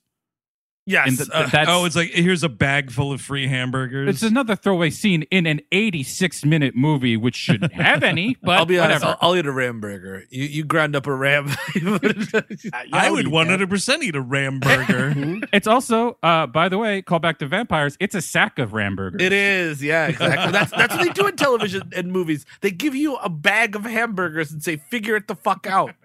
Well, that's the thing is, it's just like everything else in movies. It's not as good in real life. You're not going to get a giant bag of hamburgers just anywhere. Like, can you imagine? Like, just last Saturday, I went to a Wendy's. We did a drive-through Wendy's. We ate in the parking lot. It was fucking awesome. But the whole time I'm sitting there, I only have one spicy chicken sandwich when I could have a sack full of spicy chicken sandwiches. Well, they'll make you as many as you want, dude. You just tell them what to do. Yeah, I'll have 25. Like, give me 5. Yeah, 5 spicy chicken sandwiches. Do not put them in a wrapper. Just dump them all naked into a sack. That's just what I want. I'll have the sack meal. Sack lunch, dude. Sack lunch indeed. Better movie than English Based. It's probably not good that the sack lunch is $10, right? They go to this bar at the end, like they've sort of sussed out some clues, yada yada yada. We should say that Daphne finds the Hellraiser cube, which is kind of odd. Oh, thank you for making that joke, because I had the same fucking note, dude. It's this weird thing, and it's called the Daemon-ritis, which is whatever. It's like the MacGuffin of the movie or whatever you want to call it. But it looks so much like the Hellraiser cube. Right, but it's a triangle instead. We have such wonderful Scooby snacks to show you. Oh my God, what a sexy group. Guys, look. I'll even take the dog. It would be awesome, dude, if they just stumbled in and it was from Hellraiser 3 and it's like he's stuck in that fucking like sculpture or whatever. Scooby, I need blood to be released from the statue. Okay. I'm telling you, the crossover potential was right there. It's true. I mean, he is not a Cenobite at all. It's actually just this old amusement park owner. They just ripped off Pinhead's head. Ow, you're pulling my pins. Those are real. Those are real. Those are real to hold on the mask. He's a fake guy. And then he's just got pinpricks all over his head, his real head. The weird Yep. tattooed guy does give off a Butterball vibe. Rowan Atkinson's number 2. Oh yes, that weird guy who's bald. He looks. Oh, I thought this dude was Arnold Vosloo until like the last 10 minutes of Yeah. the movie. So they go back to this bar. They're kind of sussing out clues. Velma is working on the Damon-itis right at the bar. Thank you again for mentioning that. I was like, you are analyzing something that one of your friends stole from a secret cavern underneath this resort. Maybe you don't do this at the hotel bar. Maybe that's a thing for your room. Just saying, Velma. And some dude with this guy with a shitty goatee and the metal shirt just goes up to her and is like, "Hey, how's it going? Hey." Why can't she have a dude or a lady that is fucking into her? Yes, And it's not just like this repulsive nothing character. Well, the weird thing, to your point, when we're playing around with the joke has always been like, well, Velma's a lesbian, obviously. Like that's always like kind of been like the Gen X kind of postmodern criticism of the show. But like, they play with that a little bit here before when she's like, I'm going on a journey of self-discovery, and like you kind of know what that is. You know what I mean? I missed that line. But that's weird because like she has more. The thing I thought, because I completely forgot this movie, was I thought like it was going to be her and Fred. That's what they kind of set up in the beginning, is that they're at odds. Mhm. And like they made a big deal. Raja Gosnell made this big deal about how he wanted an actual couple to play Fred and Daphne. Yes, Right. which makes no sense. It makes no sense. They aren't together at all. when they kiss at the end of the movie, she's like, "Oh, it's disgusting, Fred. We're in public." The fuck is this? Who cares? It's insane that like he cast them and they have zero chemistry together. Yes. Are they still married? I Like, what is believe- that I actually about? believe so. Yeah, they're they're- still happily married. Yeah. Am shocked. Yeah. Well, now you've just cursed them, dude. That's the thing. Still I the hope one so. who voices game. Still the one. This is when. Oh, you go. Yeah. There you go. Well, this is when the guy is like kind of asking her about like Mystery Inc. or whatever, and she decides to give a flashback from her point Oh, of right. view. Yes. And it was really weird because we were just funny enough listening to Pet Sounds yesterday afternoon. So the Beach Boys God Only Knows comes on. I was like, all right, this is a little too much Repo Man played a shrimp Harry Dean Stanton monologue right here. But so she's telling a story about like the Mystery Inc. gang and like how it used to be and they'd solve mysteries. And they had another member of the team with them. And here we are with this fucking... I have always hated Scrappy-Doo. Of course, I've hated yeah. Scrappy-Doo What? since the fucking cartoons. He's obnoxious. I didn't it's mind terrible. him. Scrappy-Doo is like Scooby-Doo if Scooby-Doo had any agency or characterization beyond being dumb and afraid. He's a troublemaker, so I see why Cisco likes him. I do. I love this part. I always hated. Did anyone read the trivia about Scrappy-Doo on IMDb? Absolutely not. They approached Tim Curry to play Mondavarius, but he found out that Scrappy-Doo isn't, and he actually is this big Scooby-Doo fan. Shockingly enough, He was Tim in another Curry? movie. yes. And he refused to do it because Scrappy-Doo is in it, and he didn't like Scrappy-Doo. What? Hey, I'm with you, Tim Curry. Good for you, man. I thought, you know what? The twist at the end of the movie is Scrappy-Doo is actually the villain, and that's where I'm like, no. That's what I thought Tim Curry was walking from. Yeah, that's. But so like he's causing trouble in the van. They're like, "Hey, dog, will you please fucking chill out?" And this is where, I mean, you're talking highlights of cinema here, ladies and gentlemen. Fucking Sarah Michelle Gellar gets a fucking golden shower from a CGI dog. I can't believe it. It's an actual, you see an actual stream of piss hitting her in the chest, and this fucking movie is just Scrappy-Doo / fiction fucking Daphne piss play. Yeah, that's a 5-second clip on Pornhub. Yep, absolutely, dude. But yeah, it is weird. It is some like Foley artist or not a Foley, a grip had to like spray fake piss on her while wearing a tennis ball suit, I guess. Yeah, just imagine I'm a dog's dick right now. Yeah. Like, can you imagine that? Like this dude Larry or whoever is like, I'm really sorry, Ms. Gellar. I gotta. All right, you're gonna get pissed on now. I'm sorry. I'm sorry what I did. I'm sorry. a huge Buffy fan. I think Hush is an amazing episode. I'm gonna just this is gonna be urine, so just react as if I'm peeing on you. Okay. This guy deserves, Also, I'm a dog. he deserves an acting credit. The end credits should say like dog piss played by. Yeah. Green tea. Dog piss technician. Yeah, why not? Miss Killer, I really just I'm as uncomfortable as you are, but I want to get this one take. One take. I think we agree. One take. Hey, Raja, Yeah, one take. I'll be fake pissed on exactly one time in a production. Once per production. Was it? Would it be too much to ask for an autograph? Oh, no, never mind. I'm sorry. Oh, that was terribly unprofessional of me. If Netflix calls, they can dunk me in piss every episode. That's how we end the show. And now for as we end every show here at We Hate Movies Live, Eric is dunked in piss. Good night, everybody. Splash. Eric in the dunk tank. Kids want to come up and throw some balls? Look at this, by the way. 2008, Scooby-Doo and the Goblin King. What? Voicing the Goblin King, Tim Curry. Yeah. Oh yeah, pal. Wow. How That's about a that? cartoon. So long Oh, as yeah. Scrappy Doo isn't in it. Yes, because that Scrappy-Doo was not in it. Hey, you know what? The dude's got standards, man. I totally appreciate and respect it. It's a weird, because also the weird thing, like it's this weird. This guy's like trying to get her drunk. It feels like it's a very weird scene, like where something gets cut out of it because like a monster shows up, but he's like, "Hey, you want another drink, babe?" And she's like, "Yeah, sure, okay."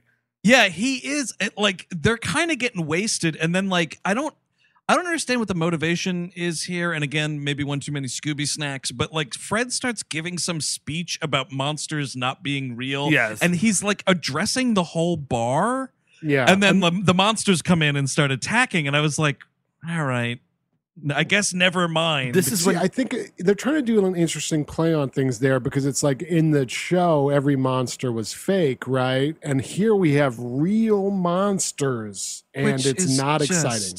It's not exciting I at all. agree. I mean, like, I can't believe you blew your whole fucking wad on like having the dude revealed at the end, you know, in the beginning Yes. of your first mystery that's ending as the movie starts. Like that, I would not have complained if that was just the movie. Like that's Scooby-Doo. The fact that there's like actual paranoia, and it's like a magical cursed island, much like the show Lost. Like it's stupid, and all these. I mean, we cannot overstress how shitty these things look, and like they should be, and they're like they get so much play because like they're the villain, the antagonist, so it's like, oh, I guess it's supposed to be sort of, they're sort of like gremlin-esque, I would call them, kind of like yeah, they're like stinkers. 7-foot gremlins. Yes, exactly, but they look like shit, and yada yada yada. Fred and Velma get kidnapped here. Oh my god, it's a giant gremlin. It can crush me with its fucking green claws. But yeah, Fred and Velma are captured, along with like they say a bunch of other college students. Rowan Atkinson is like ripped through the floor or some shit. That's something. Yeah, no, it is indeed something. Velma has an actual "my glasses" Oh moment. right, yes. Right, because that's how she's captured. Like the monster like lifts her up. She does kind of a weird thing where she's like, she's thinking she's in the cartoon too, because she's pulling on the fucking face trying to get the mask to come off, and she's just like stretching this monster's face. It's very awkward. It is. It looks terrible. It's just like the worst CGI you could imagine, barely moving. I forgot. Yeah. I forgot. Rowan Atkinson, when he gets pulled down, it's like the demon rabbit thing fists him and pulls him down with the fist still in him. You're totally right, Kevin, because I thought I was like, because like the CGI and the effects here are all like muddled and shit. I was like, is he impaled by a floorboard right now? I couldn't understand what was going on, but it definitely looks like something is like puppeting him. Yes, he's up. His legs are up, and he's in midair. Oh no. Mr. Bean gets ass fucked in this episode.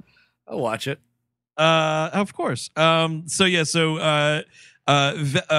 Daphne and Shaggy are still together, and you know they're like, oh, we got to find help, and Daphne is like, no, Shaggy, like this time we're going to be the ones who are rescuing our friends. We're always getting captured. We're going to rescue our friends. So the first way to do that is to do a little reconnaissance walking right through the middle of a Sugar Ray concert. Oh yeah, you have to go find other monsters. I mean, yeah, that's true. But like, a monster attacked Spooky Island, and the next morning, Sugar Ray still goes on.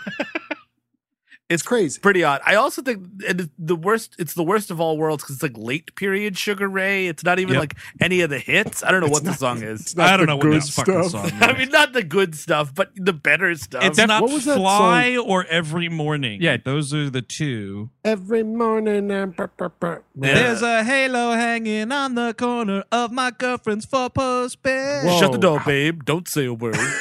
Yep. Holy shit. Yep. Put your arms around me, baby. Oh, yeah. Arms around me, baby. See, this is what we mean when we're talking about like the 2000s, the worst period of human culture. But that was like trash Sugar Ray from the late 90s. This is like 2002. What are you still doing here? I guess that's the thing is decades bleed together, right, folks? So the late 90s into, I don't know, everything's still shit. Fuck it. Late 90s forward is just pure shit. Yeah, exactly. 99 was the pinnacle of culture. That's all been downhill. You know what? I guess the past wasn't any good either. So, it's fuck all human history. Anyway, Scooby-Doo. I do love Mark McGrath is like serenading Daphne right here. Yeah. And she's like kind of into it or whatever. So they do discover Fred is hanging out at like a beer pong table or something. And now the whole thing is like, I feel like the direction is like, okay, Fred, like now that you've been turned into this monster, you're just a bro now. And that's the joke. All right. And okay, so and also Linda, I swear to God, we're not being weird. Your outfit is changing because your monster self wants to show more of its human skin. You buy that, Linda?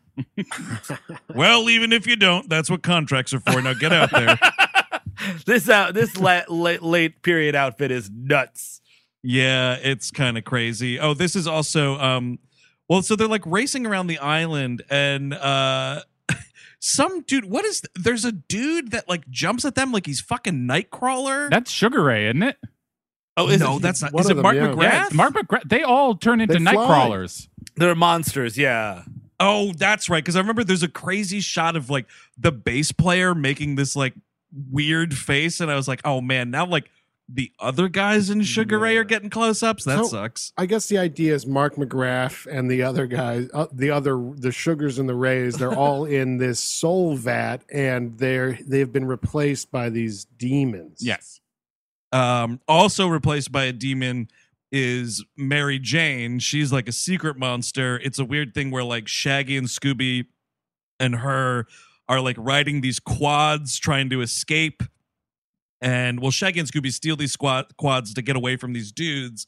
And then like they pick her up and Scooby sees her like demon face or whatever.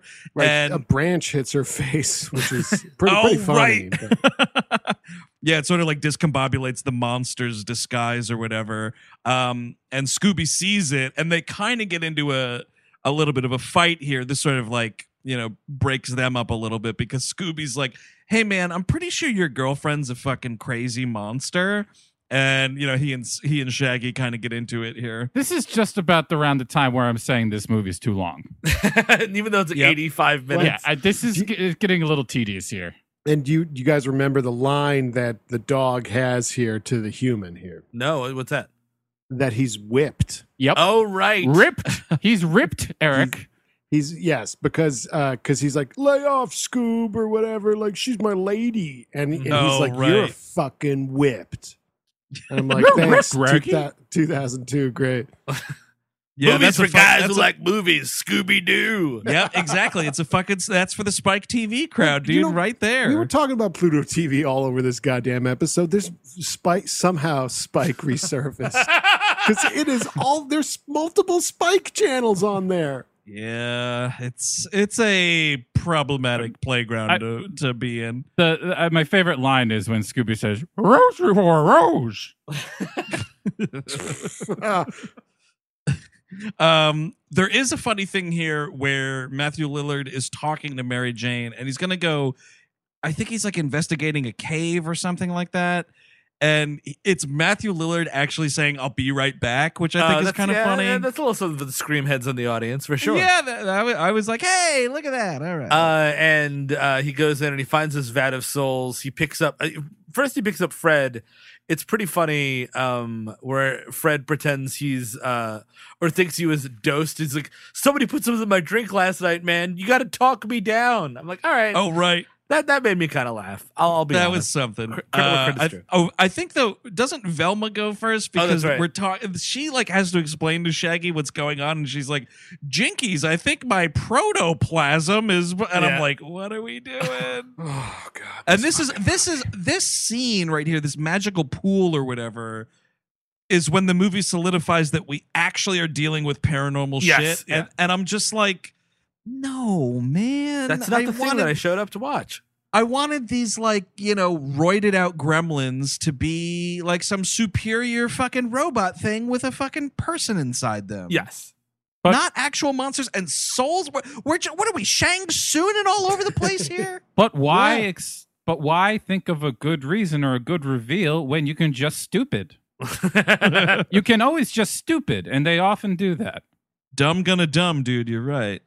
But yeah, so he's like, all right, if I pull these fucking like shrunken head soul balls out of this pool and let them go, they fly back into the body of the person they belong to, is the idea. So, and this is the fucked up thing, because he's pulling out these heads and he's like, all right, there's Velma, there's Fred, and he's looking for Daphne, and he pulls out some other girl, and he's like, the head is like, oh, please save me or whatever, and he's like, sorry, I'm looking for my friends, and puts this girl back in. No, just rip them all out until the pool's empty.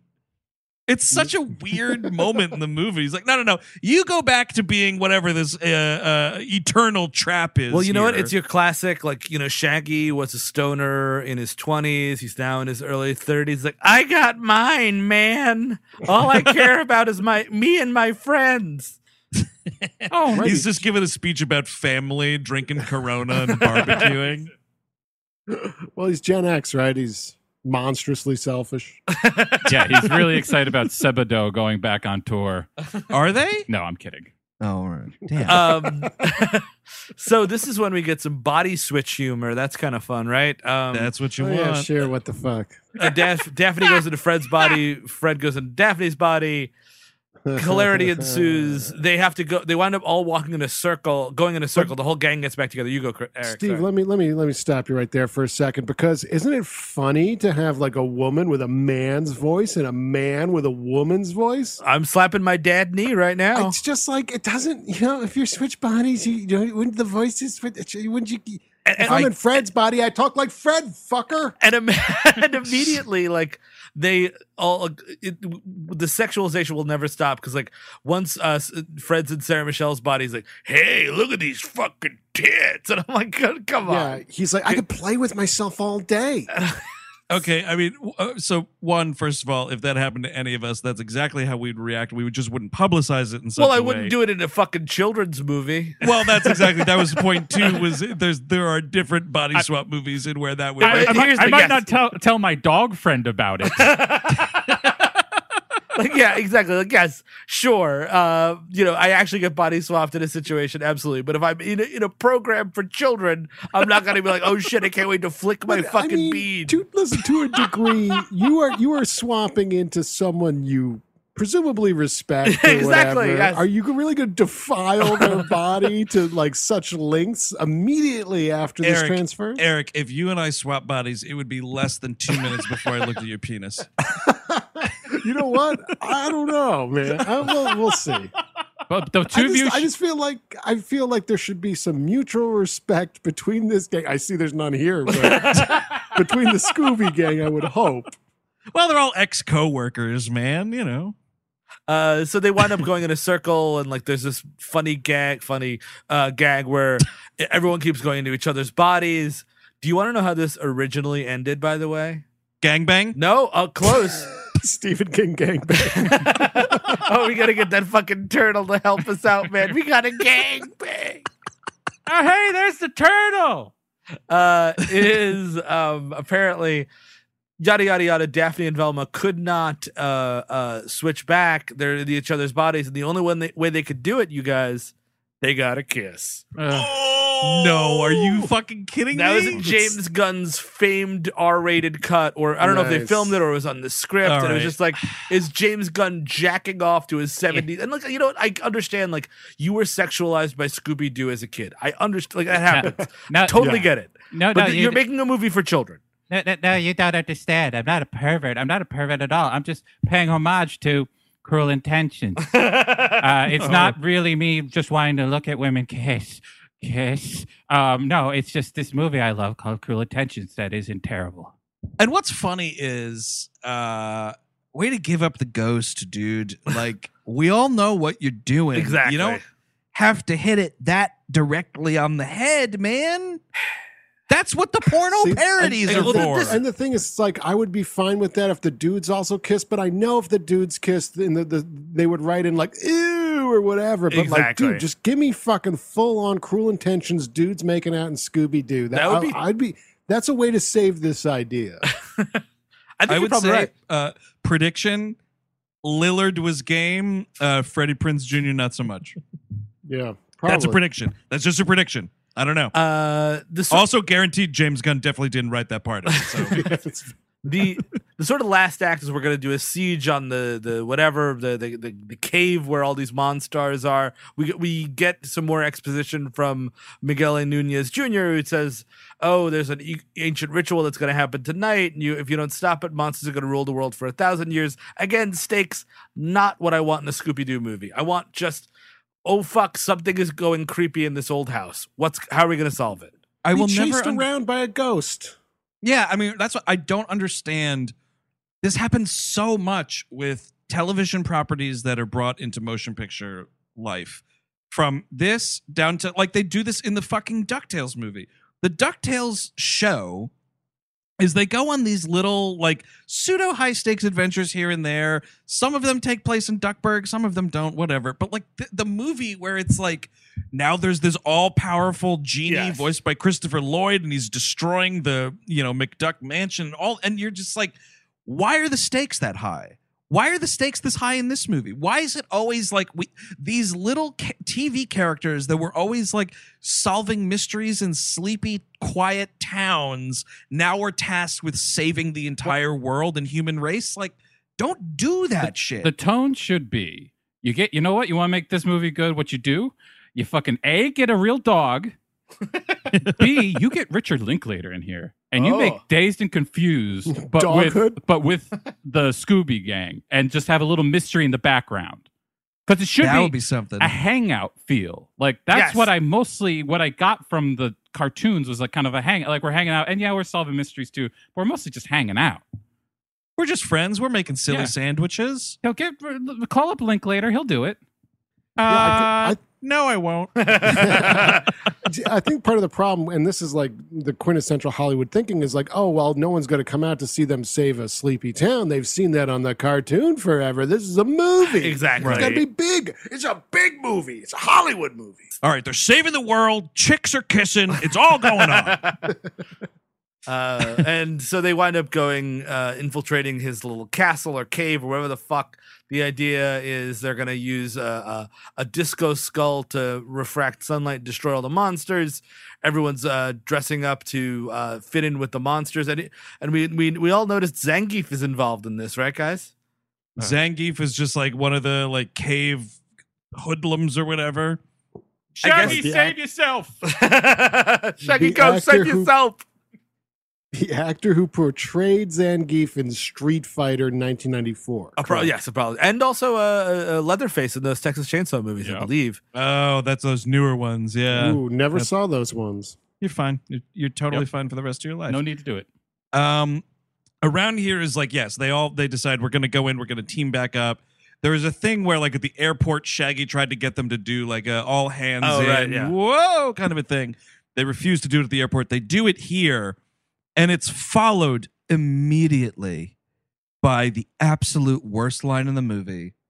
There is the camera fucking tilts up.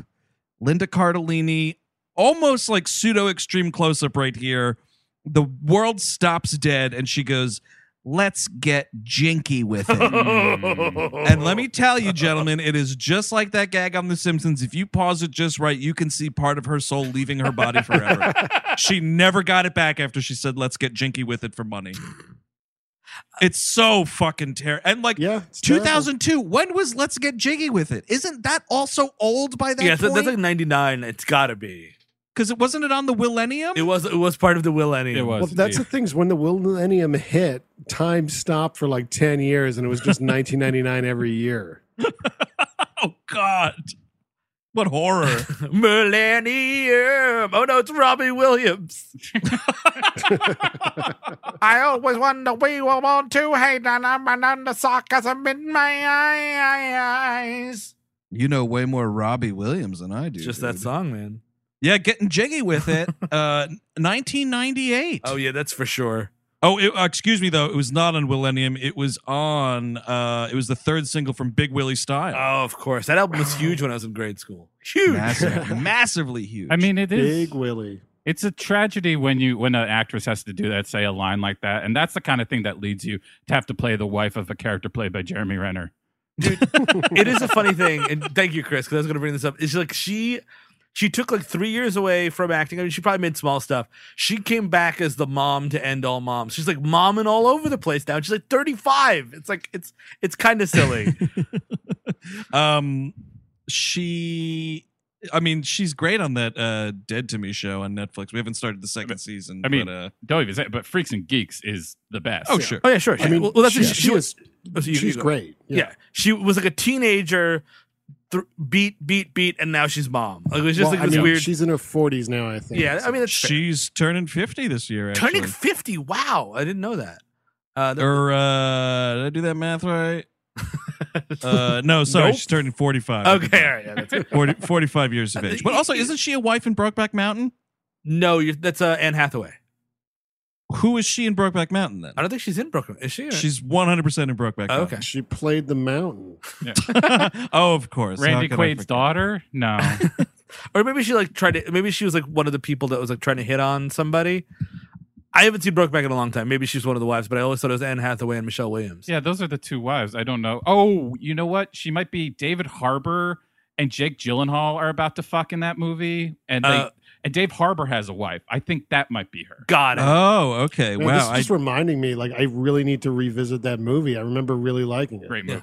Yeah, I haven't seen it in ages. She's kind of a bummer. It's not her fault, but the storyline kind of sucks. Her part in Mad Men is just kind of like a retread and not. It's just it's again like she's totally good in it. Yada yada yada. It's What just, is she's like a teacher he doesn't fuck or something? no, she's a woman that lives in his building that he's secretly fucking, and it's just sort of like. Oh, it's, is that there's a bit of shenanigans where like she's going out the like back door Yes. of his apartment and Mhm. the husband's knocking on the door. Okay. Yeah, it's just- I do remember that. it's just not That's by the time he's in what is Don Draper's sickest fucking oh, dude, pad. that is a place. That is a God. place I would sell my literal soul for. Well, It's- can you say getting jinky with it? Now, Steven, just say this right into the camera, and your Madison Avenue apartment will be ready. Oh, dude, for I'd you. be getting jinky with it all over the place. Yeah, I would 100%. I say would that shit line in for my money. pants on camera and look at the camera like I jinkied myself just to live in that apartment. I would jink off on camera. I'll say it.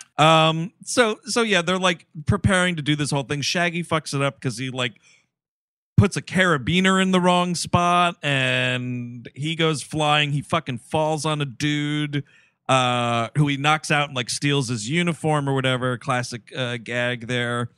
He finds Scooby, we should say Scooby, they are preparing to sacrifice him.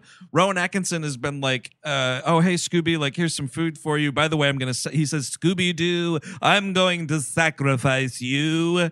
And Scooby doesn't know what the word sacrifice means, so he's like totally on board for all this free food. I think he's it's getting. hilarious. It's a funny gag. Ooh, sacrifice! Like Yeah. It's kind of like, it's a real Scooby-Doo, like Homer Simpson moment. exactly. It made me laugh. I mean, it's a gag. It's a gag, yeah. I don't know about. I mean, I feel like this movie just pained me to watch. Personally, I don't think I laughed once. I was just sitting there, like Bruno Ganz in a bunker.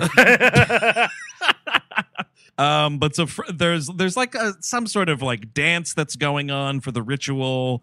And they're outed because Fred fucks it up. Yeah. And tries to cover it with the worst, like, y'all forgot the next part of the dance. And he's doing the electric slide. And dude, my asshole closed for business. It was like Clench Town. This is so embarrassing. It is. It's a jinky with it kind of an embarrassment. It really is, dude. But I mean, the electric slide's even older. You're not at a fucking bad wedding. Come on. It's so awful. But so anyway, yeah, they're trying to save him. They can't figure out what to do. Scooby's being brought in to be sacrificed, and Shaggy is one of the guys like holding him, and he's like, "Hey, Scoob, we're friends, right? You got to trust me here." Sacrifice is not a great word in this context. Yeah. They're gonna do some bad things, man. We got to do what we do best and get out of here. And they try to like run. Meanwhile, this machine that he has. It's like a claw machine looking thing that just steals people's souls by impaling their chest. Mm-hmm. Again, a little dark for my Scooby film, honestly. Yeah, my big note on the script would be like, don't kill Scooby-Doo, the lovable character at the title. Dude, when he like dies and you look at this dead dog fucking CGI puppet, it's rough, man. It is a rough ride. It's a slumped over pile of cartoon and I could not take it. Rough ride. But so there's a bunch of shenanigans right here, yada yada yada. Rowan Atkinson like gets hit or whatever, and they're like, "Oh wow, we got him," and then he's like malfunctioning, and it's like, "What, a robot?" And his chest opens, and it's fucking Scrappy-Doo there, man, and god damn, that sucks. It just sucks. I mean, it's just a dumb reveal. Like, okay, like I just don't care. And as a Scrappy defender, obviously I don't like the turn for this character, even though I don't remember the character that well. You feel betrayed a little bit. Yeah, but it's just like, I just feel like it's I guess they want to establish that like someone who knew the gang is betraying them or whatever, but I just don't give a fuck. And well, it's just a winky thing because most people, don't like Scrappy as like, oh, that guy always sucked, blah, blah, he ruined the show, and that like super Gen X-y hang a hat on it way. And that's what I guess that sort of is. Yeah, and it's just obnoxious because like if they didn't bother with any of that flashback stuff or the prologue with them like breaking up after solving a more traditional mystery, like if they didn't bother with any of that, you wouldn't have to acknowledge it. It should have been a thing where like the fucking end of this movie, if you absolutely have to, the end of this movie is like there's a stinger. Here's Scrappy-Doo and he's fucking doing something. Yes, you know what I mean? Yeah. Like just putting him immediately in this movie and making him like the villain of this. It's just like it is just too much. Yep, ladies and gentlemen. And look, whatever. He also, speaking of your point, Chris, Son of the Mask, he turns into a hulking dog here. This is dumb. It's gross. What are you doing? Like this was the plan. He's harvesting all these souls to like get fucking jacked like Bane. Oh yes. I set you up for it. Come on, you gotta do it. I don't know. It looks fucking terrible. They knock over I found it in my notes. Here is where she sounds exactly like Buffy. She is fighting that luchador. Yes. And the luchador like falls backwards over a well and he's kind of like holding himself up precariously. And she goes, "Now who's the damsel in distress?" Yes, and like kicks him down the well. Right. And I'm like, that's a fucking Buffy line, dude. Which is also, it's a callback to earlier in the film, the luchador grabs her and he's like laughing. He's like, "Ha ha ha, damsel in distress." Oh, you're a damsel in distress. Oh, yes. You were born in distress. So whatever. Sorry. The fucking vat spills over. All the ghosts fly out. The disco ball comes out, kills all the monsters. And I believe is it Shaggy who's like, "You're a bad puppy," and rips the heart out of this thing. No. He rips it right out of this monster. It's fucking crazy. And then all these souls are like departing the island and flying all over the world, which means, by the way, because we've seen what happens when the soul goes back into the body, the monster pops back out. Yeah. So they tip over this vat of like all these previous Spooky Island guests and they all fly back to wherever the owners are of the souls, right? That means there's like this fucking epidemic of like monsters all over the world. Especially, if it's dark, you know what I mean, time zones, it's probably dark somewhere else, you know what I mean? You got to take into account time zones, dude. Is the next movie them like painstakingly hunting them down, like fucking like Magneto hunting Nazis in South America? It's not. They're actually, the second movie takes place back in Coolsville. Yeah. They're solving like a local mystery that's actually more kind of in line with the show, sort of. I agree, but it's a much worse film, if you can imagine. What? No, Yeah. I literally cannot imagine a worse My movie. favorite part is when Velma finds real Rowan Atkinson and he looks like he's singing for the Flaming Lips. Oh, when they pull him out of the floor? Yeah. He looks like a fucking end of days Saddam Hussein right here. They're fucking pulling him out of the bunker. Speaking of bunkers. They're going to fucking topple a statue and fucking hang him. I wish that happened to fucking Scrappy-Doo in this movie, man. Like, that's the thing. Like, you see Scrappy at the end of the... So that's it. The mystery I'm a solved. legitimate head of state. Scrappy's getting put in, like, some fucking squad car. It's like, so they're going to put this dog down? Oh, Like, absolutely. what's going on? You have to. You know, if you take out Scrappy-Doo, you're just going to create a power vacuum that might be even worse than Scrappy. Exactly. Yep, that's right, dude. It's all fun and games when you're initially pulling that statue down, but guess what? Shaggy thinks it's mission accomplished. It is not, my friend. Yes, sure. Scrappy, he killed like a couple dozen people in trying to perfect this possession technology. But you know what? He kept the place together. Spooky Island was like a place you could walk around. That's true. Yeah, you could visit. It was fine. You know, you don't go out when the sun's down, but So Rowan Atkinson is alive. Everyone's hugging, blah, blah, blah. Scrappy goes off. Scrappy, as the door is shutting on the helicopter, says son of a bitch, and they make it like a swear joke you didn't hear the swear Oh, from. right. Yes. Yeah. It's like, I'm going to, and it's like, close the door. Yeah. And it's a dumbass, we have got a dumbass sequel setup where like they're being interviewed by the press and Fred learns his lesson. He's like, actually, Velma came up with the whole plan. You got to ask her. Sorry. I wish he said that. He says, the Velmster can take it from here. Oh, because that's a dumb thing from like earlier in the movie where she's talking about how like everyone's got nicknames or whatever, and it's like, well, yours, if you had one, would be the Velmster. So yeah, he puts it in use here, and they're like, oh, do you have any comments on the Mudball Ghoul in London? Oh, They say. So it's like Mystery Inc. is back in the saddle, blah blah blah, and then you have this obnoxious like. The movie's over. It's like directed by Raja Gosnell, written by James Gunn. Baha Men. Yeah, Baha Men. This was the second fucking time, man. Oh, I can't remember what we were watching, but the other day we were watching a movie and a song came on. And I said to Chelsea, I was like, "Is that the Baha Men?" And sure enough, it was. And then just last night, this song comes on. I was like, was that the Baha Men? And I looked it up. I was like, holy shit, 2 soundtracks in one weekend. I can't even believe it. Oh, that was two it, soundtracks in the same week. Oh, no. I remember that totally. There's a Baha Men song in No Country for Old Men. Oh, yes, of course. Who let the dogs out, friendo? Who let them? Who let them out? Carla Jean, I'm fixing to do something stupid. Might let the dogs out. Having a dream where my father was riding on a horse next to the Baha Men, drove off into the friscolating dusk light. Tell my mother I let the dogs out. I guess I'll tell her myself.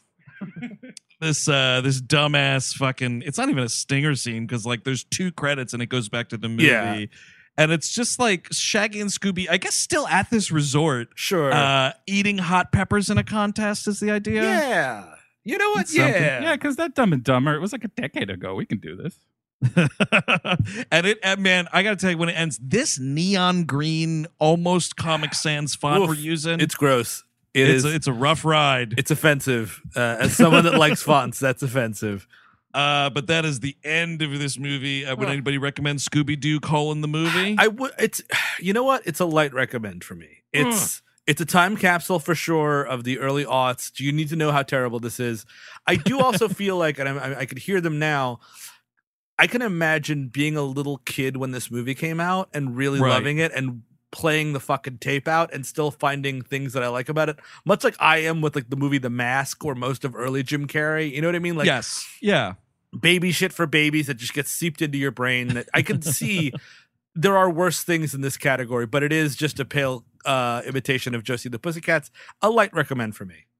And Lillard is great, by the way. I agree that Matthew Lillard is great, but the rest of this is Quint at the chalkboard. It's just like non-fucking stop, screeching in my ear. Yep. I hate this so much. I can't even tell you. So that's a no? That's a big no from me.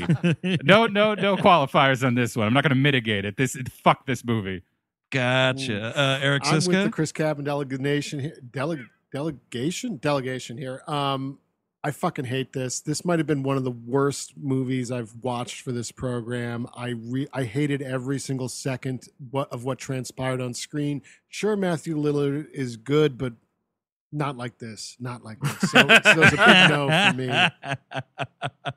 I'm kind of in Camp Sadak this week, man. I definitely agree with you, Steve. If you were born, between the years like 1990 and 1996. Yep. You might have some like childhood memories of this or whatever, and I get it. It's totally fine. I do think Lillard is great, and I think honestly that's almost enough alone for me to just recommend it as a thing, not as like a sit down and watch the movie, Definitely but not. as a like I'm doing something else. And I need something, I want some background, whatever on, because like everything else about this is very disappointing. Also credit to Linda Cardellini. I do think she is good Sure. As Velma, Yeah. but just overall, oof. I have to say though, as far as what like metric systems or like rating systems or whatever that Apple uses to sort of list stuff in the order when you search for things. So I have an Apple TV. I do the voice search on the remote. So I just said Scooby-Doo. The first thing that came up was, it was Scoob and then this movie. And then like fucking 40 years of cartoon specials. And then the sequel was at like the back of the list. Oh, Jesus. Yeah, dude. Pretty shitty there. But yeah, I don't know. Super light. Recommend when you're doing other shit, I guess. But that's going to do it for week 1 of the 2020 We Hate Movies Summer Blockbuster Extravaganza. This was Scooby-Doo the movie, directed by Raja Gosnell. So as always here on We Hate Movies, there is another episode right around the corner next Tuesday, ready and waiting for you. And of course, the Summer Blockbuster Extravaganza is just getting started. Steve Sadak, what are we talking about next week? Stephen Sommers' The Mummy. Oh, this one was a long time coming. You got Brendan Fraser, Arnold Vosloo, Rachel Weisz, man. Now, Early I times. feel like remembering this movie, it's a WHM. For you guys, is it a WL? Like, where we stand on the Mummy? I've always been an H on this, and I'm actually kind of glad that we're quarantined right now because I feel like people are going to throw rocks at us in the streets for this one. It is a popular app, popular movie. I like the movie. I watched it about like 5 months ago, something like that, late Really? 2019. You just go through the Summers filmography, I guess. Yeah, I was very interested. I'm a completist there. Yeah, well, it is summer. The H and W, the H and L kind of are meaningless. We've done hard target on the WHM feed, and that movie's perfect. Yes, truly. Exactly. Yeah, I will say I'm pretty sure I've seen this movie in excess of 25 times. Oh wow, no, it was a DVD title. I really feel like it's one and done. It never connected with me. I did not like it for some reason. Maybe I'll be proven wrong. Yeah, It'll be interesting. I'm curious to rewatch Same. it. I'm very excited for this reevaluation. But before we go, we should mention that all of our TeePublic profits now. We have a merch store. If you go to go to whmpodcast.com, click on merch, you'll be taken to the TeePublic store. We've decided every single dollar we get through that this year is being donated to Black Lives Matter adjacent charities. And we also have a link on the website if you don't want to do merch, which is totally understandable, and just give to one of those charities. Absolutely. So check out all that stuff. We will be continuing, of course, offerings this week. We have a Melrose 210 coming up on Thursday. We're talking about a ridiculous Allison-centric Melrose Place episode. And then do not forget, gang, this Friday, if you are not a patron yet to our Patreon, you might want to get on that patreon.com/WeHateMovies, because that's right. We are finally dropping what I think is the most anticipated commentary we've announced yet, the Catsmentary. It is in the can. It is ready to go this Friday. Take yourself into the weekend by watching a really shitty movie with us. So that will be on the Patreon How funny is feed. that, by the way? We just talked about a movie about a dog, and now we got the Catsmentary. That's Exactly, true. dude. It's just we're getting all sorts of animals here on We Hate Movies, and we got Melrose Place where we're talking about Billy. He's a fucking Shit. dumb ape. This show's a regular barnyard, right, Chris? Yes, indeedy. So all that to come. So until next week, when the summer blockbuster extravaganza rolls on with Stephen Sommers' The Mummy, I'm Andrew Jupin. Reven Raider. Eric Siska. Chris Rabin. Rake it easy.